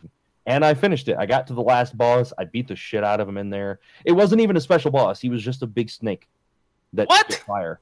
Yeah, he wasn't anything special, which I'm hoping they fix in some of the DLC they release. We need to see some of the fights against some of the old super bosses. We need to see Omega Weapon. We need to see fucking Diamond Weapon, because here's a spoiler. Yeah, here's a spoiler for the Kingsglaive movie. Diamond Weapon shows up in the Kingsglaive movie and unleashes hell on the town that the main character of 15 is from. It looks awesome. I cannot wait for them to add in more of the bosses from the series, because they have to. There's no way that they can't. They need something more for the super content of that game. And I can't wait for it. It's going to be great. It's probably still my game of the year. It's a very good game with a lot of really good points and some smaller good points, and then it's got a lot of bad points. A few very bad points, I should say. The storytelling is a little off. It's told from Noctis's point of view, so it's a limited character view where you can only see what's going on with him. You don't know everything else that's happening in the world, which I think is a very, very cool direction to take a game story. We don't see a lot of those, especially out of Japanese stories, I feel like, especially out of Japanese RPGs. So I loved that aspect of it. The problem is the execution is a little bit lacking. As you go through the game, you find out some of the events that are happening, and I won't spoil those, but you find out these events that have happened, and the characters do not react as much as I feel like they should to them. It does, like, it'll happen, and they'll just be like, oh, well, this happened, and they're like, oh, that's pretty shitty. You're like, that's it? That's all you're going to give me for that? Okay, great. You shitheads. It's really frustrating, and that's probably my least favorite thing about the game. There are some other weird storytelling quirks that they do. Towards the end of the game, things start to feel very rushed. For me, though, I don't judge it as a game that's been in development for 10 years. It's a game that's been in development for about 3 or 4 years, because the development cycle of, like, when it was Versus 13, that stuff isn't the same game that we got today. The ideas that went into the game 10 years ago to make it Final Fantasy Versus 13 are not the same ideas as the product that we got. So it's not like that. I'm not like, well, it should be a perfect game. It shouldn't have any issues. And it's really cool. Square is going to be doing some free DLC for it, and as well as the Season Pass DLC. They're supporting the game post-launch with stuff that they don't have to, stuff that they've received as feedback from the players. And they're like, all right, we're going to look into that and fix that stuff. And that's not something we ever get out of JRPGs either. So right the fuck on to them for that. Really good game. I'm excited to have played it. I'm looking forward to the DLC. And I haven't been doing much else recent gaming. I've been trying my best to find time to play Pokemon Moon more, but I can't. I've had the game for probably 2 or 3 weeks, and I've played it for 12 hours. My daughter asked for that for Christmas. Does she have a 3DS? Yeah. Well, there you go. Boom. Boom. We'll see if Santa Claus gets it for. That fat fuck better. So I played Lisa. Yeah. Which is... Did you beat it, right? Yeah, I beat it. Okay, and then I actually asked you about this. Have you gotten around to the DLC yet? Not yet. Actually, I was about to play it. I was about to start it up today. I had it, like, I launched Steam, and I was literally about to click on the button, and then, like, my wife came and asked me, like, she needed me to help her with something. But, so, Lisa is an indie RPG. When did you play this, Blake? Was it like... I played this early this year after I'd finished the Mother series, so... I want to say early February. That's about, yeah. It was like, I knew it was like roughly a year ago. I couldn't remember if it was at the end of last year or at the beginning of this year. Anyway, you were talking about this one, and then when you talked about it, that made me want to play it. So I've like really actually been wanting to play it since then. I just kind of hadn't gotten around to it until now. It is an indie RPG, and it's hard to describe. It's So I guess I'll just kind of give the backstory. If you don't remember Blake talking about it on the podcast, the quick version of the story is you play this guy who's kind of like a washed up, sort of like wrestler type, like professional wrestler type guy. Karate. Well, like he ran a karate school before things went to shit. Yeah, I couldn't remember if he actually was a wrestler or if he just like looks like one, but like he basically looks like one. Yeah, it was just like a karate school, and you're in sort of a post-apocalyptic type world where for whatever reason there are no more females. It's only males, and everybody is sort of like becoming deranged and like degenerating into like pieces of shit pretty much. And then one day you just randomly find this little baby girl and you're taking care of her, and you're like, you've got your friends and you've got your friends helping you take care of her and like keeping her hidden so nobody finds her, because you know, if people find her, that she's basically going to become like a sex slave. Yeah. For everybody. For everybody in the world. And turns out one day she gets kidnapped, and then so you are the rest of the game consists of you like trying to find her, fighting your way through tons of different types of bad guys, or I say tons of different types of bad guys. They're typically all human, but they're all like all these different gangs and stuff who get in your way for various reasons. And it's really like the characters and like the environments are like really fucked up. Like you come across like really fucked up situations, but at the same time, like really bizarre and just like messed up stuff, but then like also really funny stuff at the same time. It goes back and forth between those two extremes, like pretty much throughout the entire game. Like there are times where I was like, my character was doing things that I really was uncomfortable with, like especially like when you meet up with one of the people that you find out was involved in sending off the girl. And like, just like the things that you do to that guy, I was like, holy shit, this is pretty intense. And then like, you'll meet somebody who's just like, there are some like actually hilarious things, like the, like the guy who tells the stories. Yeah. Yeah. The stories and the bulldozer guy. Oh God, the bulldozer. There's like every once in a while, like it doesn't happen. This doesn't happen that much, but every once in a while you'll come across a character who like has a backstory that he just randomly tells you for basically no reason. And there's this one guy who was like, all his life, so he's in a bulldozer and you have to fight him, right? Don't you fight him in the bulldozer? Is that right? I don't remember. I don't remember either. But anyway, he like all his life, all he wanted to be was a bulldozer driver, and he like that's what he wanted to be growing up. And then he like trained to be a bulldozer driver like all his life, and he went to like bulldozer driving school, and he just like could not like get it down, even though that was all he had ever known and done his entire life. And then one day his wife gets like stuck in the ground or like stuck under something that fell on her. And he's like, "Don't worry, honey, I got this." And he gets in his bulldozer, and like the next thing it shows is her funeral. And like the priest or somebody's talking to him afterward, and they're like, "It's such a shame that she died. I'm so sorry." And the worst part about it is this all could have been avoided if you weren't such a shitty bulldozer driver. And that's his brother talking to him or something. Yeah, something like that. Or so his best friend, yeah. And he's just like, "You suck." So there's stuff like that all throughout the game. There's like a Power Rangers knockoff team, and just like all this weird shit like that. But like at the same time, like the story is actually moving and really intense at some parts. So I was really impressed with the storytelling. Just really quickly, another thing that really stood out to me is like how, aside from like the storytelling, like gameplay wise, the game can be like really, really brutal. You will, like, so how many characters are there that you can get total? Like 12? Oh, there's 10 or quite 12? a few. No, there's more than that. More than that? Yeah, I want to say that there's at least 20. There might be 30. Holy shit! Okay, well, I found playable characters. I only came across like 12-ish, and out of those, I probably got about 10. And so you can have 4 characters in your party at any time. You can always switch at certain points in the game. And if you're like me, I ended up with like 10 of those characters in my party. When your health gets really low, so it's like really hard to keep your health up. You don't get, porn mags are the currency, and you don't get a lot of those. So you have to be really careful about how you spend them. So that means also you don't get a lot of like health stuff that gives you health. So you got to be really careful about using that.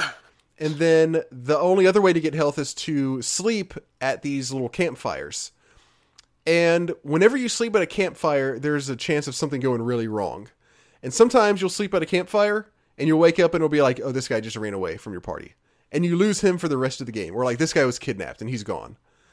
So like, you already have a limited number of guys. And also like some of the guys you get, like it might have cost you like your entire stash of money to get that person. Because like, money is really limited.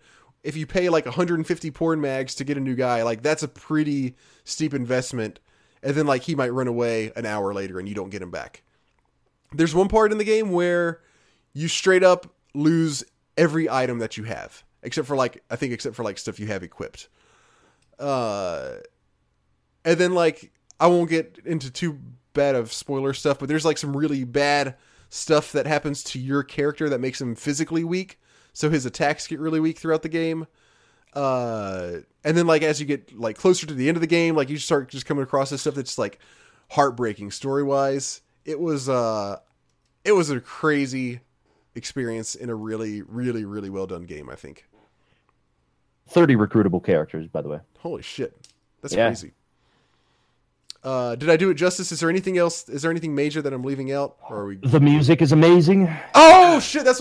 Oh my gosh! The soundtrack is just as crazy as the game itself, and it works just as well as the game itself does.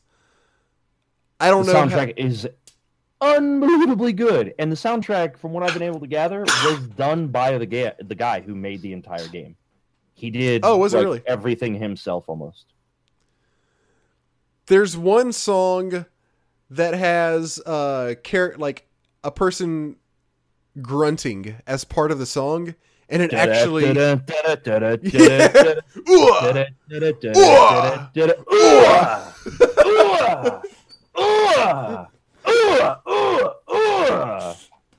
one of my favorite songs off the soundtrack. That actually is my favorite song on the soundtrack. It might be my favorite, but there's so many great ones on there. There are so many good ones.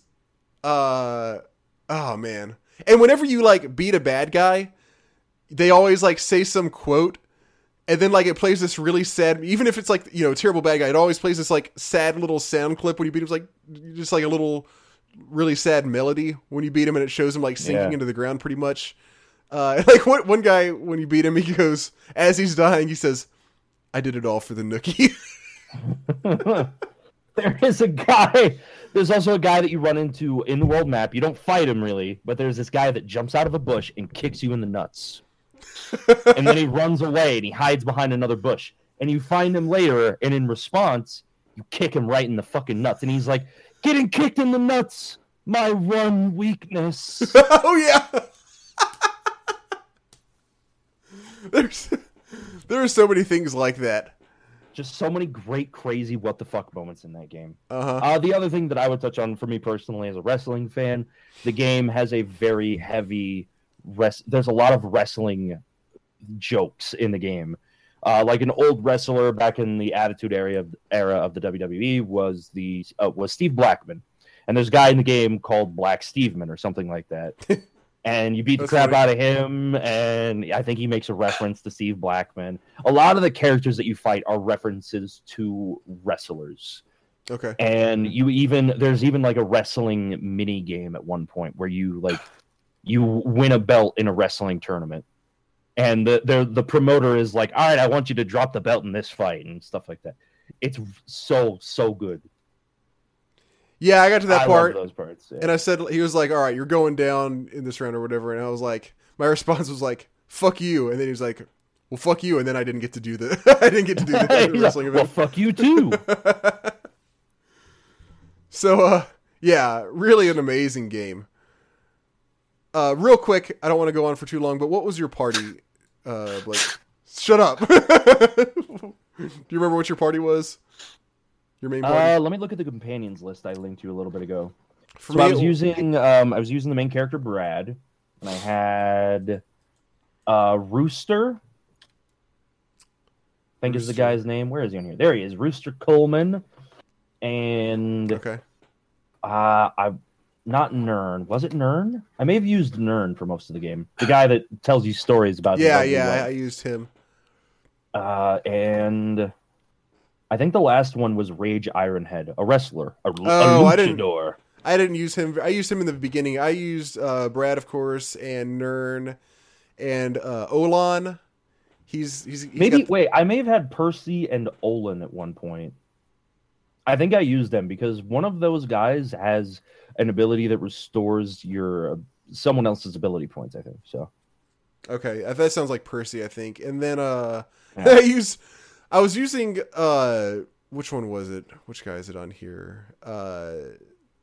Garth for a while, but then he was one of the characters that just ran away, and I never got him back. So, and also Dick Dixon, the Pink Power Ranger, but he ran away also. He ran away also. So then I used Farty Hernandez. He was Farty's truck was pretty good. His truck was pretty good.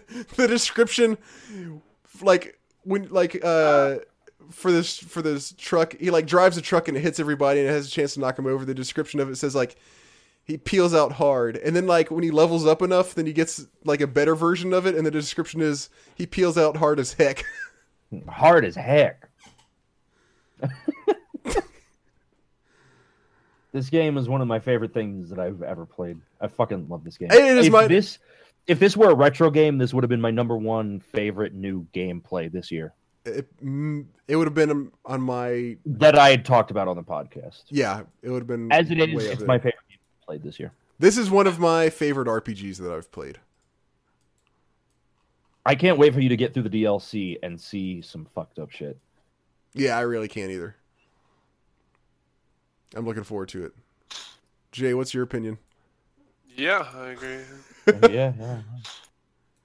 Okay, let's wrap this up. We promise we'll jerk off a little bit more about Lisa in January. That's really odd to say. Jesus. Lisa the Joyful next time. Yeah. I guess that pretty much does it. Real quick, our top 3 next time, I think it would be... Tell me if you guys agree. I think it would be fun to do...